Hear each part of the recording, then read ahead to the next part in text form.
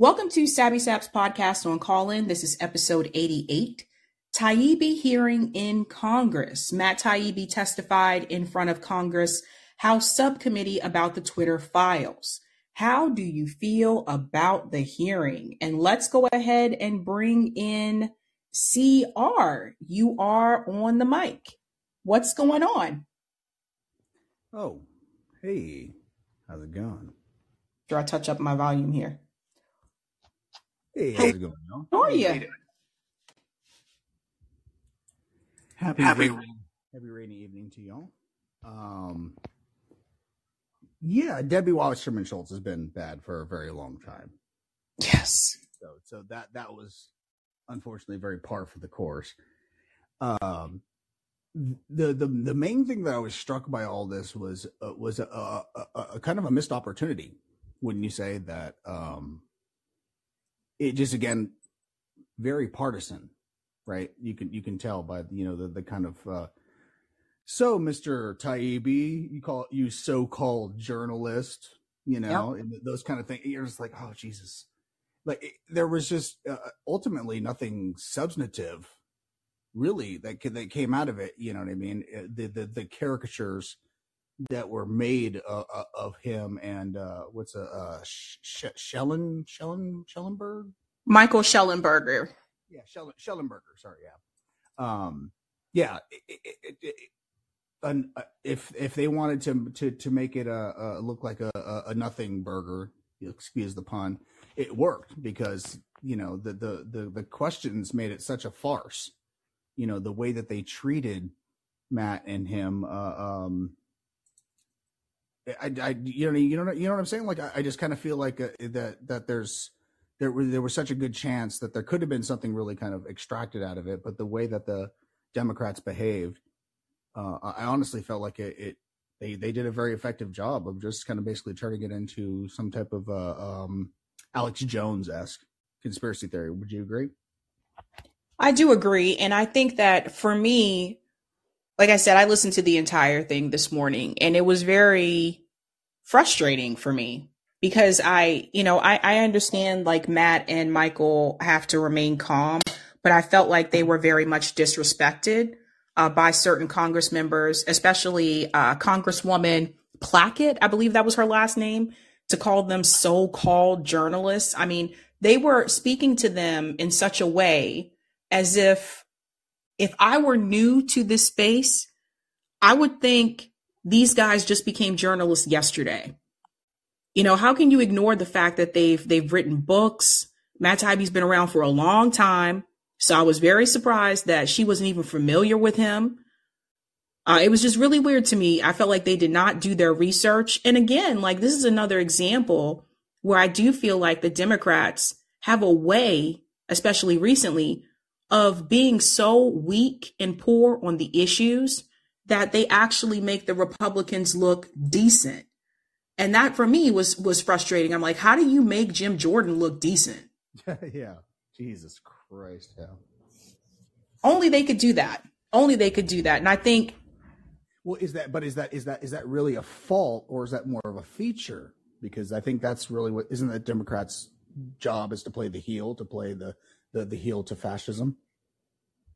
Yeah, that's part of their job, but also at the same time, like to me, this whole narrative that they tried to pursue to make it seem like Matt Taibbi and Michael Schellenberger were biased towards the Republican Party.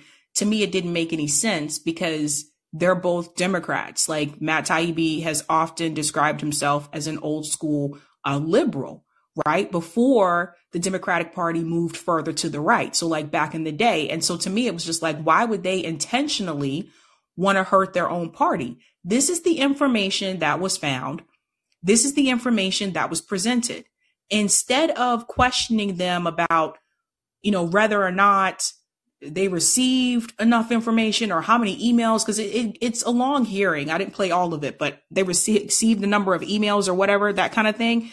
To me, it was just like, shouldn't you be more concerned about the fact that you have government agencies that acted in such a way that I feel was an overreach, that they were trying to censor accounts on Twitter, Shouldn't you be concerned with that? So the gentleman towards the end that brought up Kanye West's hate speech, I'm like, that had nothing to do with the information that was found in the Twitter files. So what he was trying to say is that, well, Matt Taibbi, don't you think that that type of rhetoric should be removed? Don't you think that, Matt? But that had nothing to do with the findings. Absolutely nothing. Just like Debbie Wasserman Schultz going saying, "Did you ever make money? Did you ever make money? No, hold on. Excuse me, sir. Did you make? You're like, yeah. Well, if I didn't make money, I wouldn't be able to do what I'm fucking doing, lady. You know what I mean? Like it's a distinction without a purpose. That they do that because it's endlessly distracting. They sound good in little sound bites, right? That right. Kind of lots of things. But the thing about that's important to remember about Matt Taibbi is, again, what's one of those books that did very well, which was Hate Inc. And who was on the cover of Hate Inc.? Do you remember the two people that were on the cover of Hate Inc.? I forget. You have to remind me. I believe, if I remember correctly, I believe it's Maddow and Hannity, right? Oh yeah, that's right. That's right. Again, you know me, my brain's for sure. My brain's. But that sounds right. Also wrote, they already. What's that? Yeah, Eric said that sounds right. He also wrote Griftopia, though, about the 08. So he already going after somebody like their little precious Maddow, right? A while ago. So he was already kind of on their shit list. And then as soon as he got the curated data, at least we will say at this point from Elon Musk, then the campaign kind of started against Matt Taibbi. So we kind of saw from the Democratic politicians seems to be an extension of that narrative. And as frustrating as it is, the main takeaway that I have is that isn't this a confirmation of what we kind of don't know, but we know, right? We don't have the direct, like we don't have like their text messages. We're not in on their meetings, but we see what they're doing. Right. Yeah, we're pretty sure you're all on a coordinated kind of thing, right? You're all on a coordinated kind of message here, and I think that's kind of really what this is largely about. Is that they've been annoyed with him for a long time. So I'm not surprised by that, and also the attack and the way that it's been so coordinated against him. Isn't that a confirmation of like what we already knew? They unfortunately are like confirming the things that he's revealing. He's like, hey, these people have been in kind of colluding and trying to like censor people and narrative management. Right. And then what do they do? What do they do to Matt Taibbi immediately? Try to censor narrative management, and they fucking confirm the kind of things that we're all been kind of feeling scratching in the back of our heads, right? Like in the back of our skulls, we're kind of like, I get a feeling like we're all being puppets on a fucking string. They confirm exactly what we've been feeling for quite some time. And I want to point out the inconsistency here, because again, I want to remind everyone that Matt Taibbi wrote the book Griftopia about the 08 housing crisis. Yeah. Now, who were the people implicated in that book? It was mainly Democrats. And so where was this same type of outrage and frustration when he wrote Griftopia that you're seeing right now from the Democratic Party in reference to the Twitter files? And that just proves to me again that the country is incredibly divided politically. It's just like there was always party politics, but I feel like it has increased and it's worse over the past couple of years, to be honest with you. How easy though do we ignore though Occupy Wall Street? Because from my memory, I do remember it a lot. Especially here in Oakland. Right. There was a big Occupy movement in downtown Oakland, and went down there many times. But at the same time, I still kind of felt like the vast majority of everybody that I knew still, it was very peripheral. You know what I mean? It wasn't really that big of a thing to them. It wasn't, so they were concerned about it, obviously, and we know now that to a certain degree that it was infiltrated. But I still feel like they don't really get that worried. Justin Trudeau's reaction actually to the truckers was a little bit of a tip of the hand, right? He overreacted to this kind of situation where I kind of feel like American kind of control machine wouldn't do that. You know what I mean? Because it's always better to try to kind of give us the illusion that we have freedom, and I kind of think that's kind of thing that is most threatening about what Matt Taibbi was showing us, right? Is that you don't have freedom. You don't have freedom of speech. It's a very controlled narrative. So You don't. And you brought up Occupy Wall Street, and I want to remind everyone who was the person that shut down Occupy Wall Street. That was Barack Obama.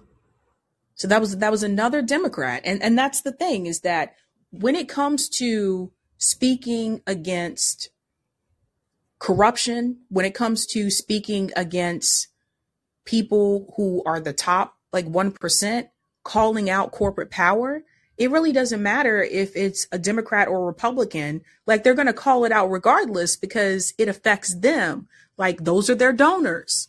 These are the people who donate to their campaigns, who make sure that they stay in office. Like, they have to back and support their corporate donors. So I think this is a big part of it. Like, anytime you try to come out and speak out against the corruption, especially when we're talking about class in this country, doesn't matter if the president's a Republican or a Democrat, they're both going to speak out against it. And a lot of people don't bring this up. They're like, well, Occupy Wall Street was actually a good movement. We had a lot of people that participated in Occupy Wall Street here in Boston. I thought it was going really well. But you have to remember that Barack Obama was the one who shut that down. And he also shut down the NBA strike. Every time we had these opportunities to get some type of progress in this country, during that era, it was Barack Obama who came in and shut it down. He shut down things even when he wasn't president, you guys. He was the one who came in and shut down, even like the Bernie Sanders movement. Barack Obama was the one who made the phone calls telling people to drop out. This is a very important, this is the very important thing that Savvy's bringing up right here. And I hate to sound kind of preachy, but if you'll indulge me for just a minute, the Barack Obama, Bernie Sanders 1-2 punch, at least for somebody of my age, just turned 40. That for me has been the biggest thing, and I think has been a large thing of a lot of people of my generation and around my generation, that we voted for Barack Obama for some change, some hope and change, and we didn't really fucking get it. And then Bernie came in with this movement, this idea of a revolution, and we all got behind that. Again, very similar in a weird way to hope and change, right? But I believe a lot. Sometimes still when I watch like those videos of the bird landing on the podium next to Bernie, it still almost kind of makes me want to choke up a little bit, you know what I mean? And it's important to kind of think about, like, why does this matter? Why is this like effective? Because this is how they manage us, right? We got together, these big, huge crowds, 30, 40,000 people for Bernie. But what did we actually get for it? Did we get Medicare for all? Did we get any really progressive politicians? We thought we did with the squad and so on and so forth, but that didn't really actually happen, right? But and we look at ourselves and we go, well, what did we do wrong? What's the fault of ourselves? And we don't really understand that it's the machine that has very carefully crafted itself to be able to handle small pockets of revolution, rebellion, rambunctiousness. That can, you know what I mean? So yeah. So this is an important lesson that we need to really realize. That think about this, because we're all old enough to remember the feeling that we had when Barack Obama was elected. We all remember the feeling we had when AOC was elected. We all had the feeling that we had when when Bernie Sanders was doing great in the primaries, right? But what did those things all amount to from what we were talking about since 2007 forward here? We haven't really achieved any progress other than a lot of feel goods. Yeah. So that shows you the kind of thing that we're up against here, and how easy it is for them to be able to divert our energy. We have to be careful of that in the future. We really do, because they do have this tendency to, when they see that we're gaining some type of steam, that we have a chance of getting something accomplished, they jump in and find a way to shut it down. But I will say this, there are people that are complicit. Even if it's a basketball fucking thing. Right. Right. Sorry to interrupt. There are people that are complicit because some of the actors fold.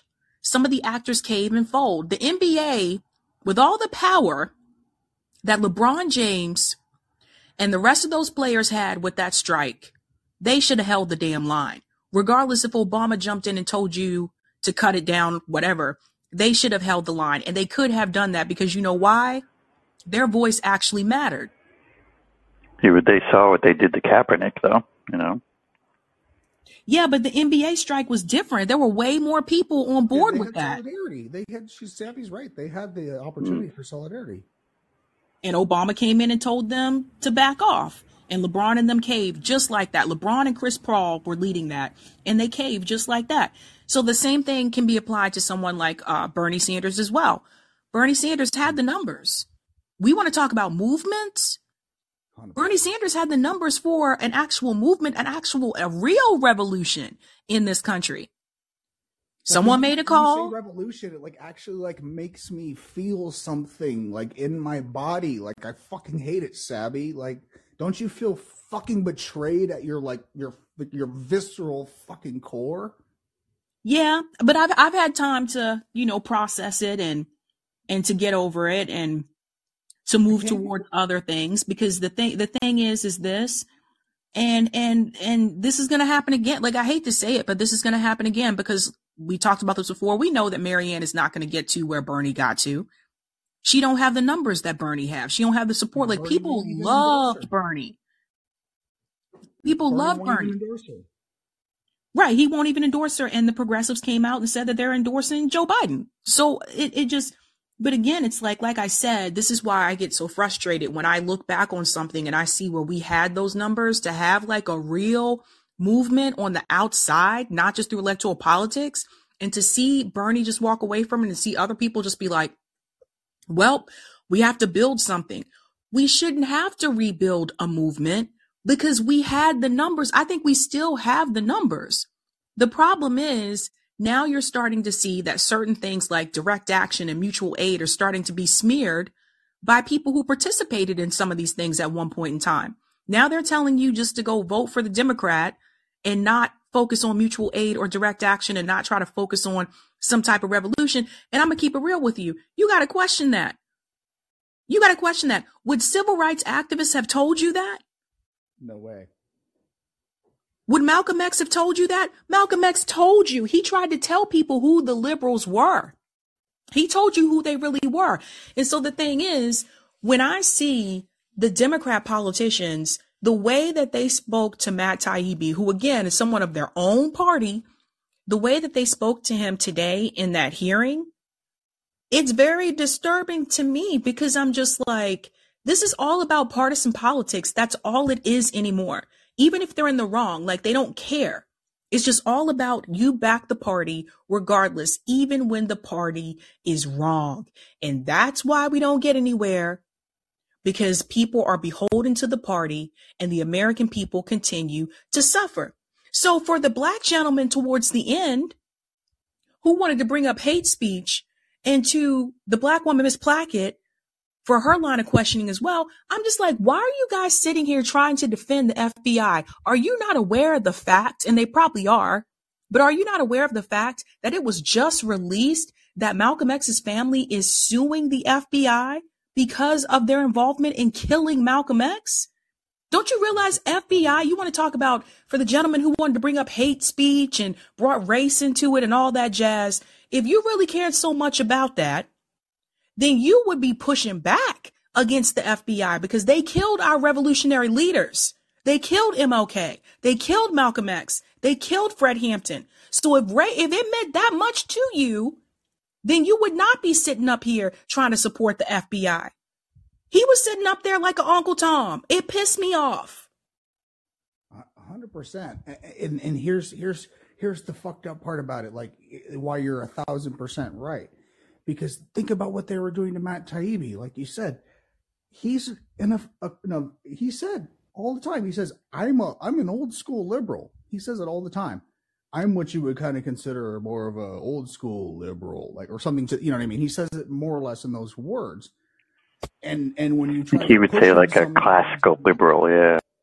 Yeah, classical liberal, something like that. And you try to push him sometimes on, like, should we really get rid of the FBI? Should we stop, all of our imperialism? He's always gets really wishy-washy. And that's one thing I've always kind of fucking frustrated me about Matt Taibbi. He's like, man, you do such good fucking journalism, but your politics are still kind of shit. You're so fucking wishy-washy and all that kind of shit. And he's always been that way. Because you know how I first found out about it, I'm sure a lot of you did, was when he used to be a guest on a Bill Maher back in the day. And I'm talking, 15 years ago. He would be, because he was writing for the Rolling Stone. He would have like a big popular article and Bill would bring him on and stuff like that. And I was a shit lib at the time back in 2008, watching Bill Maher and Matt Taibbi would come on. I'm like, oh, I kind of like this guy. He's pretty cool. But he always has still kind of been fucking a shit lib. And they're willing to fucking eat his ass.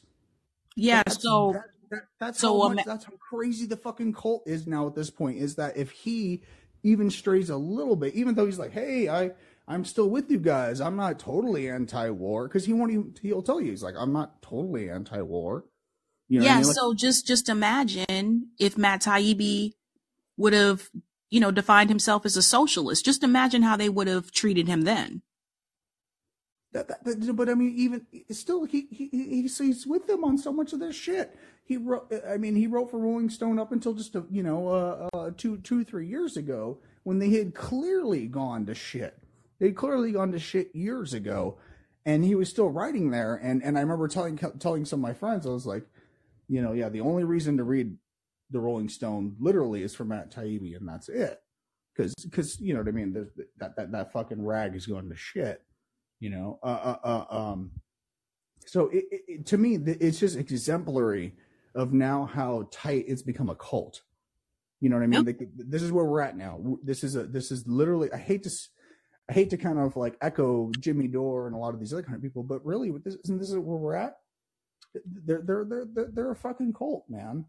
This is what it is. And I think it's just, like I said, it's just all about partisan politics and the way that they were talking to him and they were treating him. And listen, if it was flipped the other way, and if most of the information that was revealed from the Twitter files would have been about the Republicans and it would have implicated them, then the Democrat politicians on the subcommittee would have treated Matt Taibbi completely differently. Well, isn't that though still the narrative though? And then I still kind of agree to a certain degree with the criticism that he's not really getting the full, but it's not really a criticism of him. It's really more a criticism of the information that Elon's giving to him, which I think has to be curated, because he keeps kind of like spinning this yarn of, well, yeah, it's mostly conservatives that were being censored. And I honestly, you and I both know so many fucking lefties, so many anti-war voices that have been, banned, reinstated, over and over again, right? So we've seen that largely, but they try to pretend like, no, it's just this conservative thing, old baddie Democratic lefty or pseudo lefty Twitter was out there swatting away the conservatives, but that's really not the case. But one of the things that Taibbi has said when he's talked about this is that Twitter, like the higher ups, everybody who's the bigwigs at Twitter come out of Silicon Valley, and it's this Democratic Party kind of liberal type of crowd, so that's their bias. That's who they were going after, and that's why you see this in the emails. And the really important part of it is the connection between them and government. Like that's like the real meat of the scary part of this story, and why it's so problematic, why it's kind of, death of the democracy type of stuff. And so I think that's why it plays out that way. That's what he found. That's the story that he found, and you report the story that he found.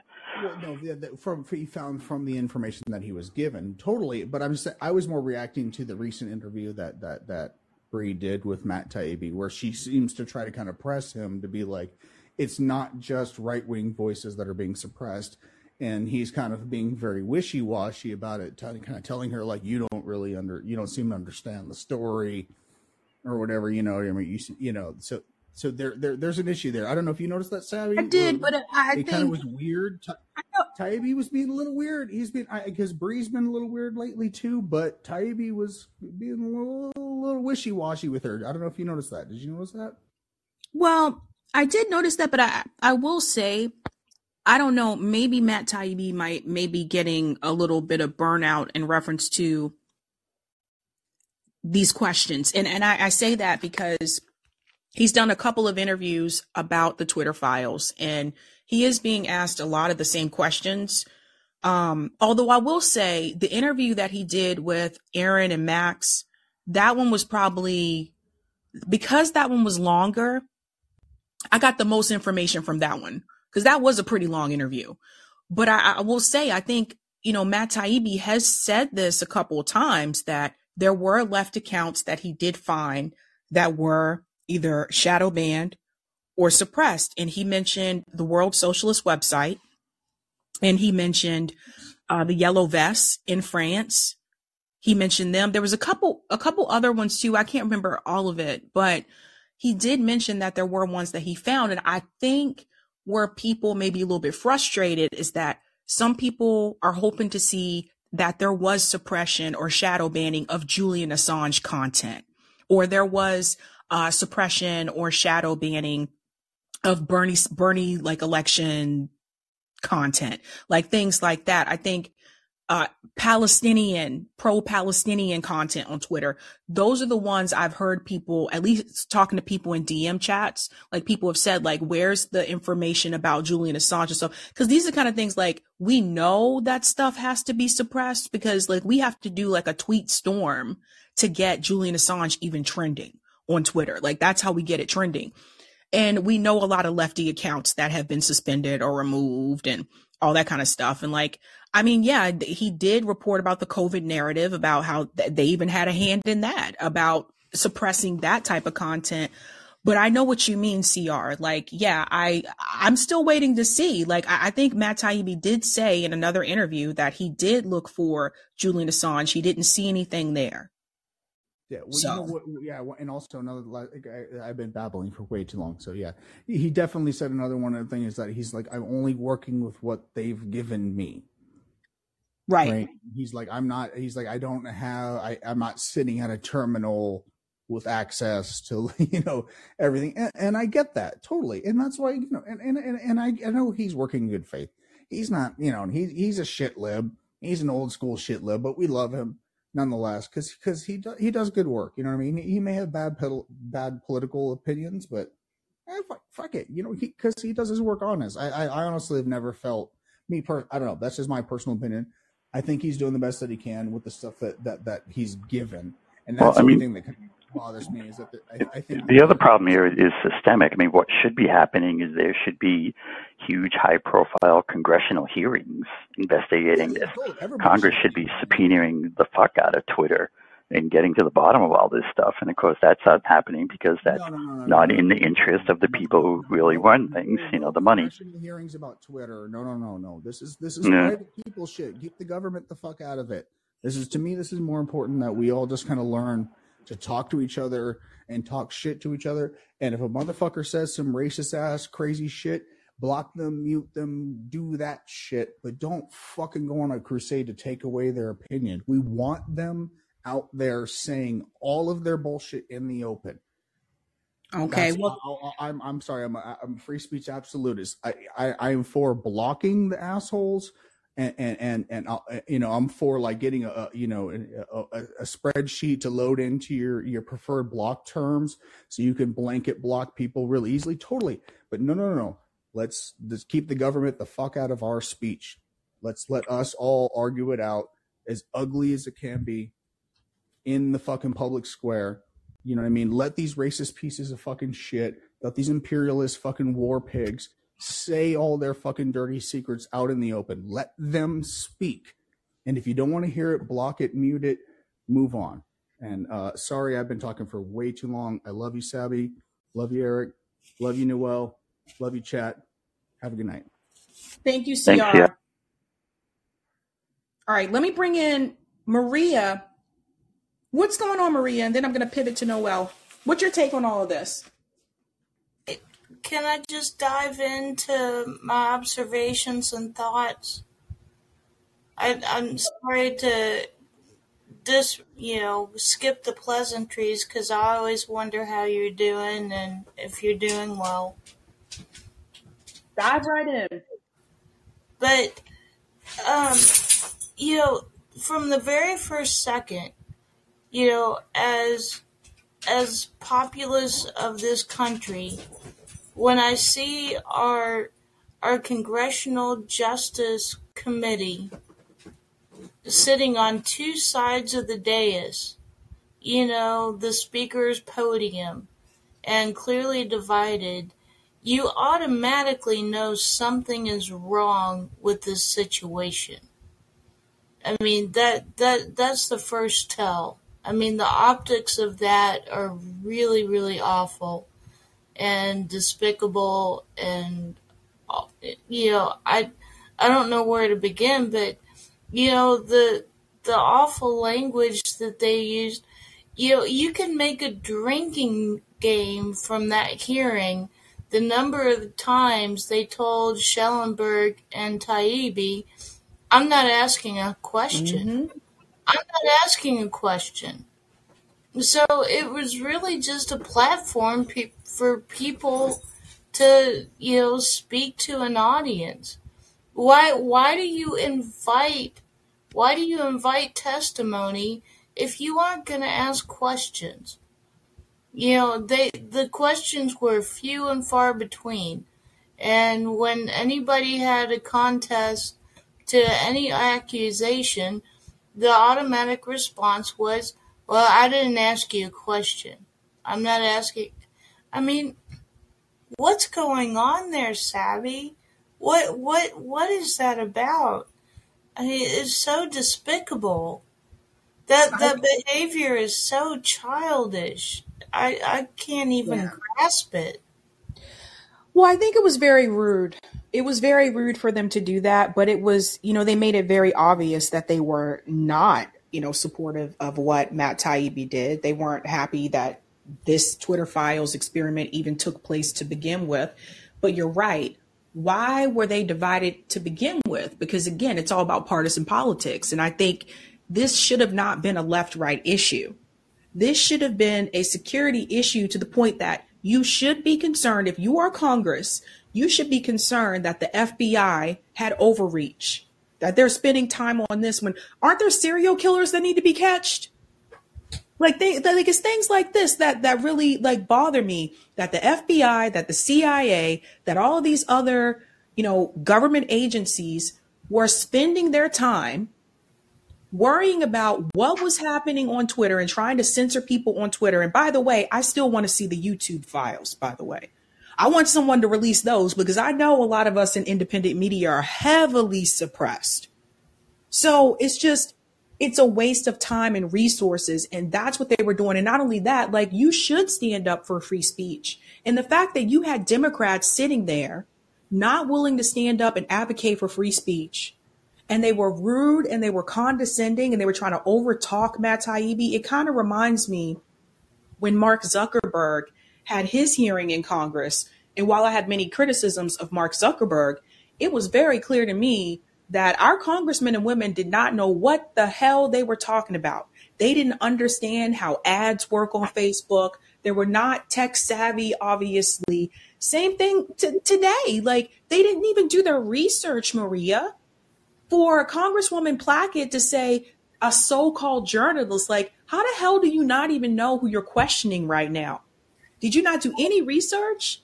Did you see when he rebutted in his opening statement that she immediately turned over her shoulder and started talking to her staff Yes. about it.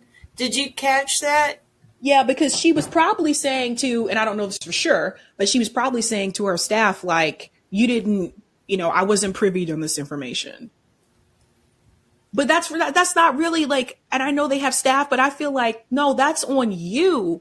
If you are going to be questioning someone, you should have done your research about who this person is. At least She, look at she's their probably like, background. she's probably like, what's Substack again? Tell me that again. Yeah, just like the Substack. I don't know. I guess it's a website. I don't know what this really is. Did And you I'm give like, it to the really? Twitters? It was so bizarre. And I'm like, and I've seen them do this. But what's really scary, Maria, is that again, it shows you just how divided we are in this country politically. And then not only that, but it's not even just the way that they spoke to Matt Taibbi. It's also the way that they spoke to each other. Yeah, that exactly. The optics of everything were just so despicable. I mean, it was hard to watch. I mean, I don't watch Maury Povich or whatever, shows, but that was the worst reality TV imaginable. It's very scary for somebody that lives in this country. It's very scary.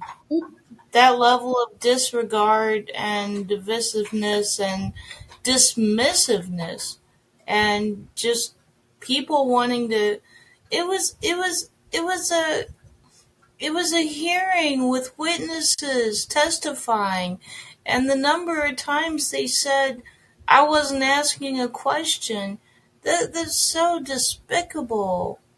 Or why are they here if you aren't asking them questions and just listening to yourself talk?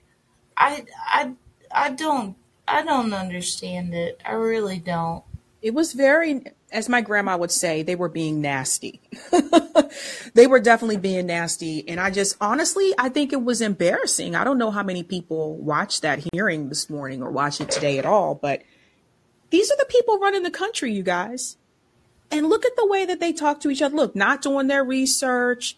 And like, these are the people that we trust to vote on legislation in this country.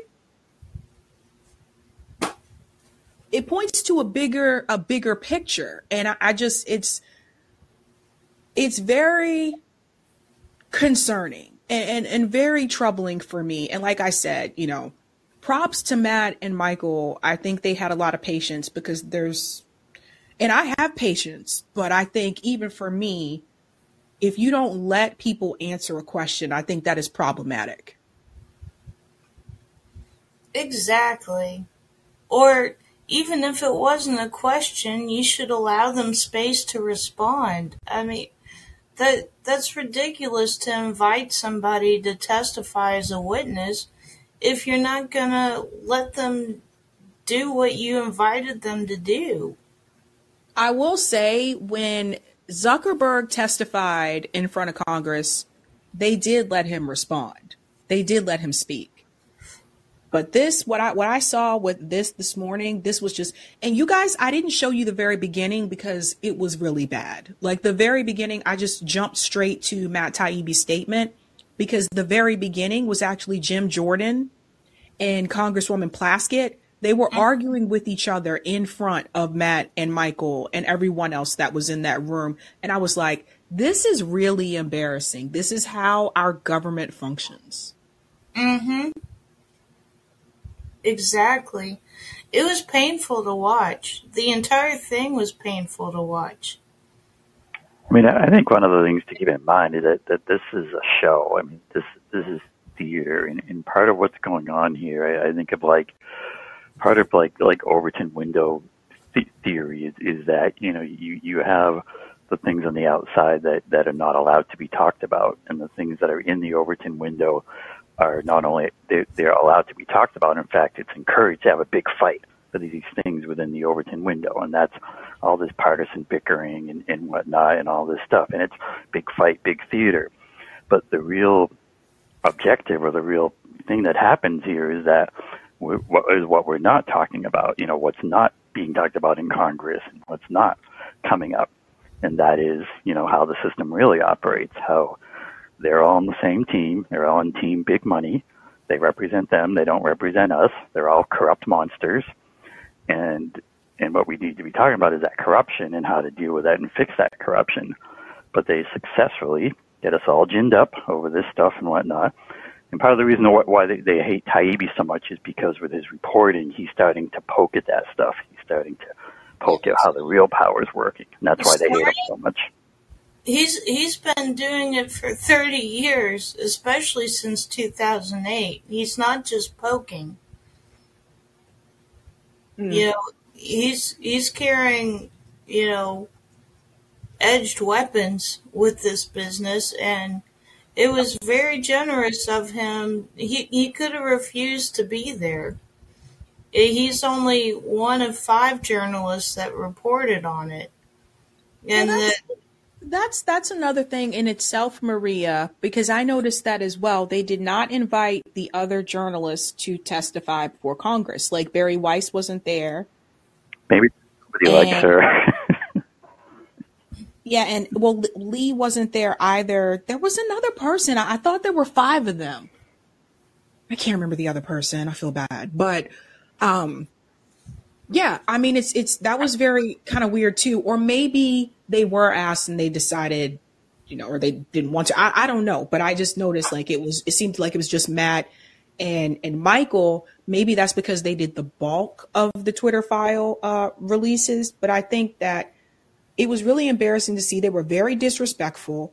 And I'm just like, these are our politicians. And of course, there had to be a politician sitting on that subcommittee for Massachusetts. And that guy's horrible, by the way. Eric knows. Oh yeah, he's a Congress critter. He's a monster. Terrible. With Richie Neal, But I feel like they were really trying to paint.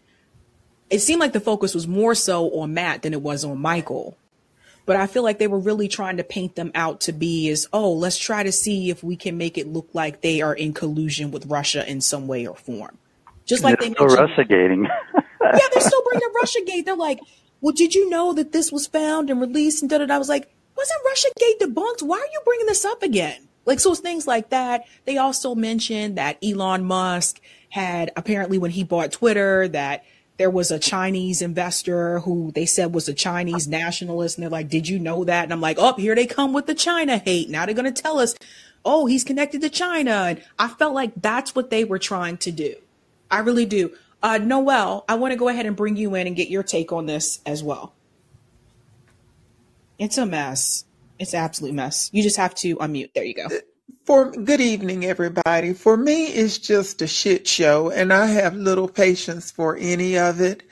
Getting back to the beginning, I think Matt Taibbi exposed himself to this type of critique. He knew it was going to come. And just going back to the question that Brianna Joy Gray posed, if you have a person of Elon Musk's stature who has paid this much and clearly had to, raise funds from others to pay this much, if he is he is no ordinary whistleblower.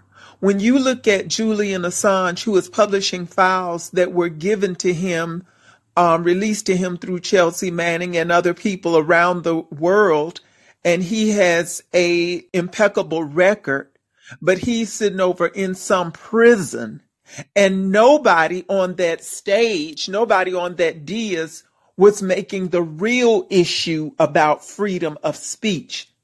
The Republicans are playing a partisan game. The Democrats are on defense, and Matt Taibbi and those other journalists knew they would be exposed to this. So if you are Elon Musk and I am a journalist and you come to me, I am going to push and argue for freedom of access to all of it. You're not going to screen it and give me a select portion, because that way I know you have some vested interest and you're hiding something. And so when the lady was making the comment about you're aren't you benefiting from this? Of course he is. And if Well, I think we need to remember the power dynamic in this. In that, like Matt Taibbi had like zero power over Elon, oh no, and he so he, didn't. But here's the thing. You you have know, your reputation on the line as a journalist. And if you are the owner of Twitter and you're coming forth because you feel like something needs to be exposed, then give me access, unbridled access, so that I began to use that to expose the entirety of what's going on. Not but just then that the Elon just says government. no, I'm out, and then what happens, right? And I then you mean, say, well, go on to the next person. Because here's the thing, if you allow them to okay, use you, they're going to use you. And the story that the government agencies, the alphabet agencies, are using these social media platforms to their own advantage for their own political objectives, we all know that. And you can make that story. They could have gotten access and made that story without all these Twitter release vaults. That's So, something that they could have done with just one set of things, but there's something else that Elon Musk is hiding. And it's different if you are a whistleblower like a Chelsea Manning or what have you, or Edward Snowden, and you're saying, I see that these agencies are not functioning properly. I'm going to get what I can and I'll give you all that I can. And I'll trust you to do and release the forms. But if you are Elon Musk and you own it, you can give me access to everything, because beyond what the government agencies are doing, there are things Twitter was doing out of Twitter's own energy. And those things need to be exposed. And so, to the entirety of that panel, my concern is that you are playing this partisan game. No one is saying, you know what? Twitter and all these social media sites need to be regulated like the utilities they perform as. No one is saying, you know what? Julian Assange did us a service in showing us that the government, because think about it, what Julian Assange did is no different from what these Twitter file releases are doing. And that is exposing the degree that the government is breaching its fiduciary responsibility to the people and misleading us in all kind of nefarious ways. And so where is that self-righteousness as public officials where you're saying Julian Assange should be free? We're going to have to reel in these agencies. We're going to have to police ourselves better. They're not doing that. You have Kevin McCarthy releasing the entire January 6th videotapes to one TV station, Fox News, at the particular time when we're finding out that behind the scenes, Tucker and all these other folks were saying, ooh, Trump is a nightmare. I can't stand him. I hate him passionately, this, that, and a third. But you release the entire thing to one station. That's just the same as the FBI and these other agencies going to Twitter and saying, ooh, block these people. It's all the same crap show. So And let I'm me just, let me let me ask real quick, Noel. Because this is the similar point that Bree had, that he should have asked for access, I guess access to all of it. And unqualified access. right, and not just what I'm guessing, and I don't know for sure, but I'm guessing maybe there were things in that information that implicated Elon, because I do know a couple people that were blocked after they criticized Elon, and they were like, what the hell is this? I just got blocked because I called him out on something. So maybe there was something that implicated him, but I get that point. But I think the thing is that one of the questions that came up in the hearing is that, were you given access to HR files? And they said no. And they said, well, what did you have access to? And I think if you say, give me access to all of it, that's all of it. That includes like HR files too, I would think, but you're not supposed to, you should not have access to that kind of information. But that the doesn't point, have power in this relationship. I mean, The day Right, but Elon But reached out here's to the him, he had thing. access to right, nothing. But right. But I here's the So think, this thing. idea that he's just going to say, give me access to this, and Elon's going to say, go F yourself, and then it's done. but see, I'm hearing two different, because the reason why I bring this up is because I'm hearing two different things. Because when Glenn Greenwald was on Brianna Joy Gray's show, she did ask him that question, like about the Twitter files, like, would you have done this, so whatever. And the response that he gave on Bree's show was like, I guess he would have done things a little bit differently. But then he came on my show after that and he gave a different response, that he was contacted, he was reached out to in reference to the Twitter files, but that he didn't have the time. So I think, But I here's think, the issue. For me, it is an issue of integrity and journalistic integrity at that.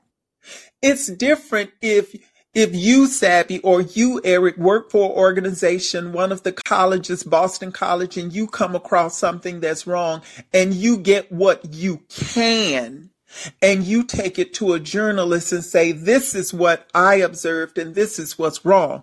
But if the president of Boston College says, we have a problem here, I'm looking for you to be a good faith actor and give me access to whatever quadrant I need. I'm not saying that you, as Matt Taibbi says, give me access to every record you got, including your human resource files. But if you are going to say there is some nefarious activity where government agencies were leveraging this organization to block certain types of speech, then I want access to all the Twitter files. And I'm not saying just give them to me, but I'm saying whatever screening process you're using, let me be a part and let me know what you're screening for. So when people come to me as Noel the journalist and say, well, did you have full access? I am able to say, of the universe of Twitter files, I had access to all of them. And these are the things I found. These That's were never the going to happen. agencies. But and that's fine, Eric, but that does not justify, in my opinion, that you allow them to use you in this way, because it has clearly fed just the partisan machine. Again, I see this as no different as McCarthy releasing all the videotape to just Fox News. They're all playing this. But on the flip side, we have Julian Assange, who was reporting on everybody, and he is persona non grata across the board. Nobody is saying Trump wouldn't go in and say, no, we're not going to pursue this indictment.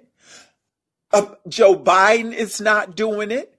So my thing is, neither side has a full appreciation for the truth and for the people. For the people. And my thing is, if I was a journalist and the head of an organization came to me, my concern is about what I relate to the people, because I don't want to feed into any partisan stuff.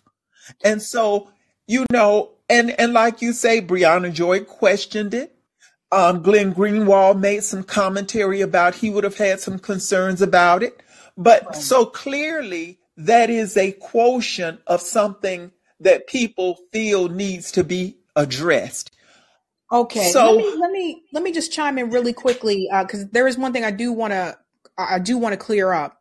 We don't know that Elon Musk gave him the information. And in fact, the statement on Twitter, the last Twitter files that I covered, at the end, it said, this information was given to me by a third party organization.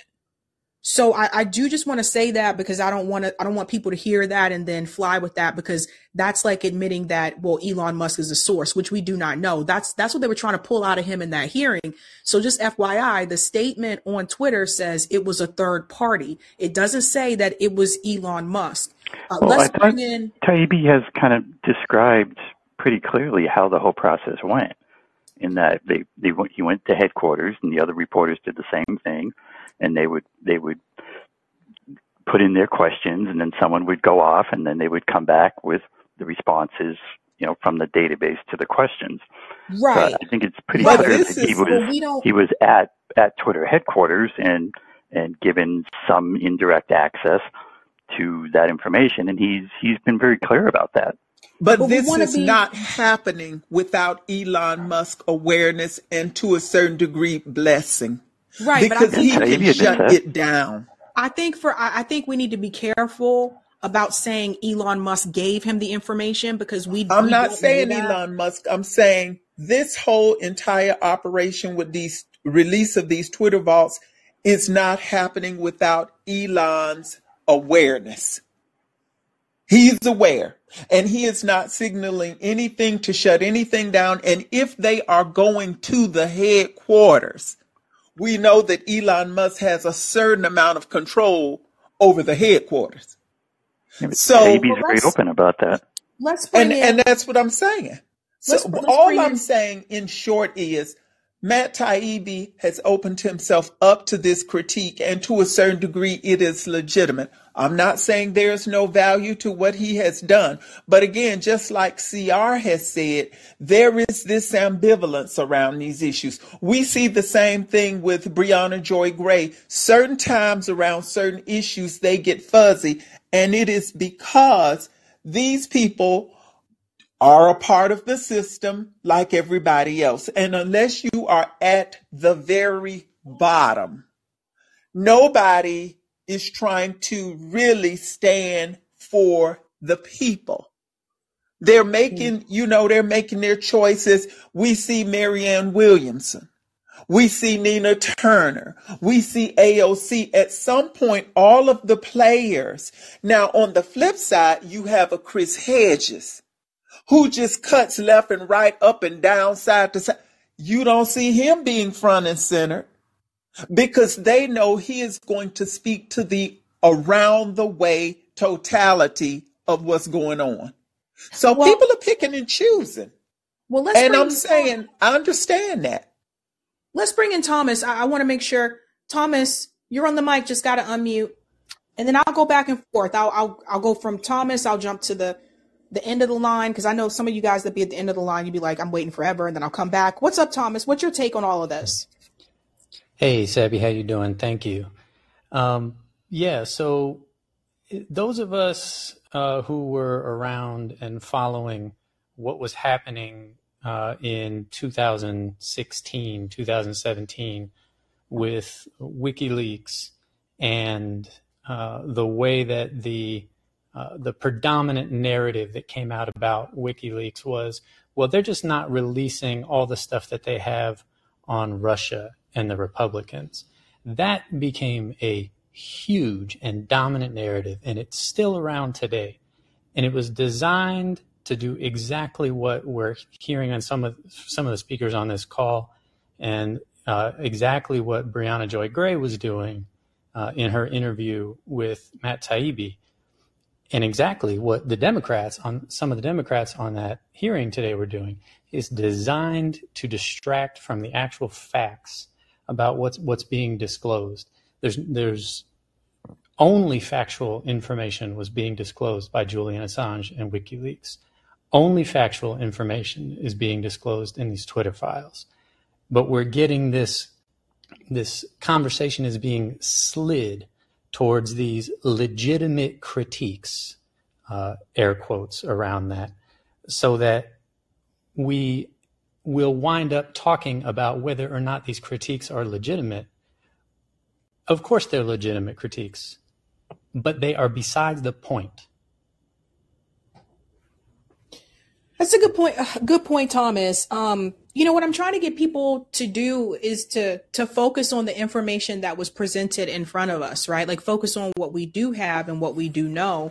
And I think to Matt's point, like when he mentioned earlier about, as a journalist, like you never know if you're getting getting everything, the entire story. You never know. Like your source gives you information and another source gives you information, but do you know for certain that that's all of it? No, you don't. And I think that was the point that he was trying to mention. I hear where you're coming from as well, Noel. Like I hear where everyone's coming from. I think here's a question to consider. Do you think he shouldn't have done it? Do you think he shouldn't have participated in the project at all? I'll start with you, Thomas. No, absolutely not. Because, maybe that my answer is not clear. Do I think he should have participated in the project? Yes, absolutely. He should have participated in the project. There's very, very few trustworthy journalists running around out there right now. And if somebody like Taibbi or Greenwald is not going to pick up the project, who's going to do it? Apparently Michael Schellenberger, who I didn't even know of until this whole thing dropped. Yeah, Schellenberger's awesome. Yes, you're right about that. Thank you. This is very interesting. Go ahead, Noel. I saw you on mute. Do you think Matt Taibbi should have not done it? I think Matt was right to do whatever, make the choice that he made. I think there should have been a huge disclaimer. And, for me, like I say, I just am cut from a different swatch of cloth. And if I can't get, the access, like I say, this is not being done by somebody who's just bringing me files. This has a certain amount of coordination to it. And so if you're coordinating, if something is being coordinated in this fashion and it is being allowed, then I am circumspect because I'm like, you have an agenda and it's playing out in a very partisan way. So like I say, we know that the alphabet agencies are using these social media people to control the narrative to their advantage. But what the point that I continue to make is it's happening on all sides. And when we're in this system, Matt Taibbi and them are demonstrating what happened with Twitter. But as you say, we know something is going on with YouTube. We know something is going on with, Fox News Entertainment and all of this. And I'm saying there are no good faith actors in the congressional committees. There are none. And so and I'm not saying that it's Matt's responsibility to know the whole story, but I don't want the American people, as Thomas suggests, to be distracted and deceived in thinking, because this is playing out in a very partisan way. Yeah. And so the people who are already within that partisan framework, they're leaning into it. The people who are into the Democratic orbit, they're all into it. Oh yeah, this and that. And Matt Taibbi is the devil from hell because this and that and blah, blah, blah. And then you have the other people on the other side who are playing the other side. I'm saying we look to the people like a Julian Assange, like Chris Hedges, who are telling us, look, guys, the entire system is screwing you. And when they do these shit shows like this committee hearing and this and that, for me, it comes off as just what I would expect it to be. Nobody is concerned about what is happening for us. Like I said, these social media sites should be regulated like utilities, but they're too big a tool to who's ever in office to use them to their advantage to control the narrative. The real question should be, should we be allowing all of the corporations to own every aspect of media? But we say there's a guarantee of freedom of speech, but if you allow private industry to own all the methods and means of free speech, and then you can manipulate them, then you've subverted the whole idea of free speech. And you're going to tell us, oh, they're private organizations, they can control, they can do what they want to do. But what we see is you're really manipulating it. And so how do we ever get free speech if corporate entities are controlling everything? And they are. So, yeah, I can see Matt Taibbi doing it. I'm not, just so triggered by Matt Taibbi and this and that. But I'm thinking to myself, yeah, you kind of exposed yourself to this type of criticism. And it is legitimate. And we knew it would come. But I see the bigger picture. And it's just all a bunch of corruption. I think when Matt Taibbi was searching for files, I don't think in the beginning, he automatically knew what he was going to find. Like he said with Hamilton 68, he wasn't searching for that. That was just something that came up in another search that he was doing. So I think that's something to keep in mind as well. Thomas, anything else you want to add here? I would just say that, I can certainly understand why Noelle is suspicious and circumspect in her approach to something like this, and I respect that. I think that there's always, we got to be on the lookout for being manipulated in some way, and I think that the journalists that have been involved in this have been very clear that they're aware that that's always the case, that when somebody comes to them with information that they have an agenda, Deep Throat had an agenda with Woodward and Bernstein. Whoever leaked to Ellsberg had an agenda with the Pentagon Papers. And those things wound up with, deeply partisan circus acts in front of Congress, impeachments, all that kind of stuff. That's going to happen, and I don't see that there's any way around that. I mean, I personally am much more in the camp of just send everything to WikiLeaks and put it all on the internet for everybody to see it. I think that would be a much better way to deal with things. But I don't think we can really fault these people for publishing true information that's in the public interest. And yes, they kind of get what's coming to them with the political heat, and they subject themselves to the circus, and that just is what it is. But I am so thankful that they're doing it. I hope that what will come out of these hearings as this progresses will not just be continued partisan nonsense, but that there will be some sort of subpoenas made to all of the intelligence agencies and the FTC, and that there will be laws passed demanding that they turn over and publish all of the communications that they've had with every social media company so that we can all see what they've been up to. I'd love to see if Jim Jordan would actually put, his money where his mouth is, so to speak, but we'll see. Anyway, thank you so much, Taibbi. I really appreciate your show and being here with y'all tonight. Thank you so much, Thomas. All right, I'm going to pivot to the back for just a second. Ruben, you are here. You are on the mic. You just got to unmute. Let me know how you feel about all of this as well. I really think that it's a tricky situation to be in, because I really do feel like the commentary that I heard from some of the Democrat politicians during the hearing was frustrating to me, because it was almost like, because they didn't like the information that was revealed, they wanted to make it untrue. And just because you don't like the information that's revealed doesn't mean the information is false. And that was something that really bothered me. What's your take on all of this, Ruben? Hi. So this is my first time calling in this room, or this specific channel. I've heard what everyone has said before me coming on. And I do feel that Matt pretty much didn't, kind of wavered here and there for not going a little bit more further, like Noelle mentioned, on asking censorship directed towards the left. But I am so happy that we've had journalists that are covering, or I'm uncovering corruption on both sides, and that's my take on that. But I've been following a lot about Nord Stream pipeline, and hopefully maybe in those Twitter files someone might have any tweets from foreign PMs or foreign presidents that mentioned something about Nord Stream pipeline explosion. That would be great. But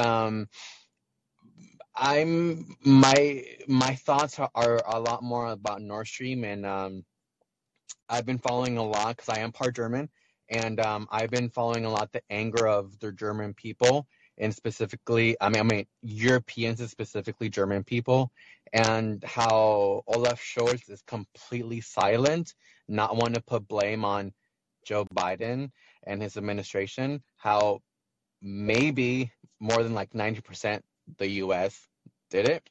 And I've been wrestling with the fact that if another World War III, or if another World War happens, I've been thinking, what will what role will Germany play? Will they be allies, since Nord Stream is on both? Germany benefits a lot from Nord Stream, and if for miraculous reasons someone says yes, the U.S. did it, that is an attack on Germans. So where do we stand? Which role do we play? Do we play with the Allies? Do we not go to any world war? Or in the worst comes to worst, do we align ourselves with Russia? And it's as this emotional turmoil I'm going through as a German, because I'm so upset that this happened, and how dare, the US, did something to us Germans, to the point where I think Joe Biden doesn't like Europeans. And I'm also angry that Olaf Scholz isn't pushing back, because he did here and there, and this is why I liked him in the beginning. And I am a Green Party in Germany, and I'm so angry that even the Grüne Partei is so warmongering. So what are your thoughts on that, Tavi, since you said that you used to live in Germany? And when Olaf Scholz okayed the Leopard 2 tanks, that was also like a very hard day for a lot of Germans, not just at home but abroad. Yeah, I was actually surprised when that happened. I did not expect that to come from Germany, and it sounds like based on the information that I've read, it sounds like the German people actually did not want that to happen, but the Green Party in Germany did want that to happen. It was really interesting that came from the Green Party, but I think that this is a really telling time. I'm seeing protests in Europe against NATO and against this war, like calling for peace. I think that based on the information that I gathered, Germany felt like their hand was forced in a way because Joe Biden was going to send tanks. And so because they were an ally, they felt like they were pressured to do so. This is the whole thing about allyship. And I brought this up one time before. Is it okay to go against an ally if you feel like they are in the wrong? And I think it's a valid question, and who knows, maybe that will happen someday in the future. In reference to the Twitter files, we may not see anything about the Nord Stream 2 pipeline. And the reason why I say that is because it seems like all the information that Matt and Michael Schellenberger are actually searching in reference to Twitter files are the events that happened before Elon Musk bought Twitter. So we may not see anything post Elon. And because then that would be really damning on Elon, right? Because they already spoke to Jack, who was the previous owner of Twitter. He's already said his piece and his spill, and then he kind of faded into the darkness. But it seems like all of the information that they're searching is coming from pre-Elon, not post-Elon. So we may not see anything in reference to that, because that would, if there was something damning there, that would actually implicate Elon Musk. But that brings up another question, which is what Noelle was hinting towards as well, when she said like Elon might be hiding something. What if Congress says, okay, Elon Musk, you have to send us the Twitter files from everything that's happened since you took over Twitter? This is a scary hand that I think, Elon is playing, because this is the thing. What if Congress does subpoena him, ask him to do that? And then what's going to come out about what happened under Elon Musk's leadership? Who knows? Mm-hmm. Yeah, and the reason why I mixed indoor Nord Stream, because a Polish prime minister said thank you. I think he was the one that said thank you, America, like very quickly on Twitter. Mm-hmm. Or some prime minister in the eastern flank of Europe. And I'm just crossing my fingers if for some reason during this whole investigation or continual findings of the Twitter files, they come up with Nord Stream pipeline type of tweets. But I guess for me as a German living in the U.S. and I'm also American and Mexican, like that the question of which role should Germany play if it does become true that Americans effed us over, what what role does an ally who was effed over do when we do go into another world war? That's like that's a question for us German people to also ask ourselves. Like, do we want our own country to go to war? And if so, I guess we're gonna be with the Allies, because obviously the last two world wars we were the bad guys. And I would understand it in that point of view, but I definitely do not want to go to war, obviously. But it is that tightrope. I mean, that balancing tightrope. Tightrope. The U.S. did F Germany over. Well, not just not German government, but German people and Europeans. So it is very disheartening. Well, not just disheartening, but I'm still livid because that's my next homeland. Yeah, I totally hear you. I would assume that Germany would not be down for a World War III, but Well, Mm-hmm. the other thing with World War III is we're kind of all dead. But there's yeah, that little detail. But I think like before that, I feel like I almost feel bad for Germany. I feel like they don't have very many choices, because if they don't do whatever the U.S. says, then the U.S. and Biden will crush them. I just yep. don't think they have much wiggle room. Next thing you know, Yeah, and they'll start putting sanctions on Germany. yeah, exactly. And also is that German Schuld? We had obviously, well, we never had Hitler. Hitler is Austrian, but with World War II, I think us Germans have been tied for so long with that narrative that, like, if for some reason we do enter a world war, then for the sake of the guilt, Germans would probably say, yeah, sure, let's just be allies, just for the sake of, like, try to recover from that one imagery of Germans equal Hitler. So there's a lot of emotional, like, situations going on with German people, and it's hard to grasp. Yeah, I can understand. I can definitely understand. And thank you for clarifying that Hitler was really not a part of Germany. He was Hmm. Austrian, because till this day, I still have to correct people on that. Yeah, exactly. Like when I tell people, like, oh, I'm part German, they're like, oh, hi Hitler, and I'm like, oh, hell no. Let's not go with this again. Those are Austrians. Hitler was born in Österreich. He just came to Germany because for some dumbass reason, and then took over Germany. So but hey. That's right. That's right. Well, thank you so much for calling in, Ruben. Yeah, no problem. Have a good one. You too.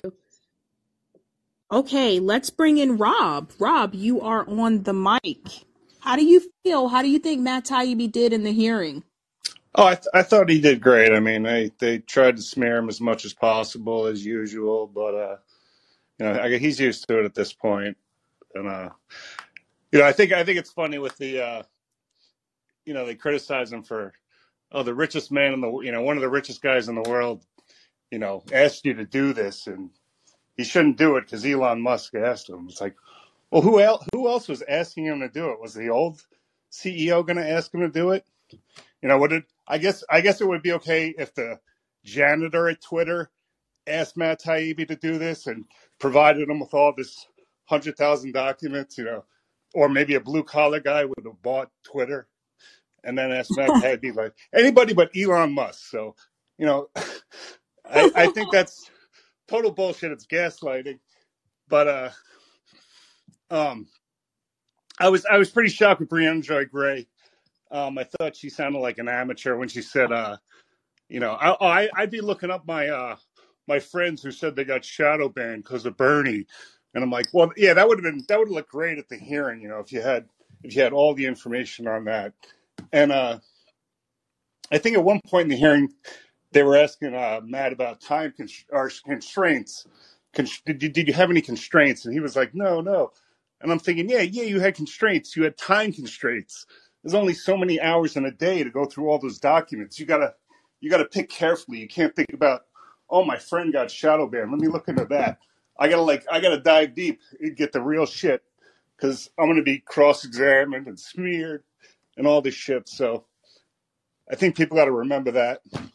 Um, Right, and I'll add too. Remember, he also said he tried to pick what was newsworthy at that time. So Just keep Right. I that mean, in how do you mind. even know what to search for? I mean, how long would it take any of us to go through 100,000 documents? He said he had to hire people, and Elon Musk wasn't paying him. I mean, imagine if Elon Musk paid Taibbi, what people would be saying about him.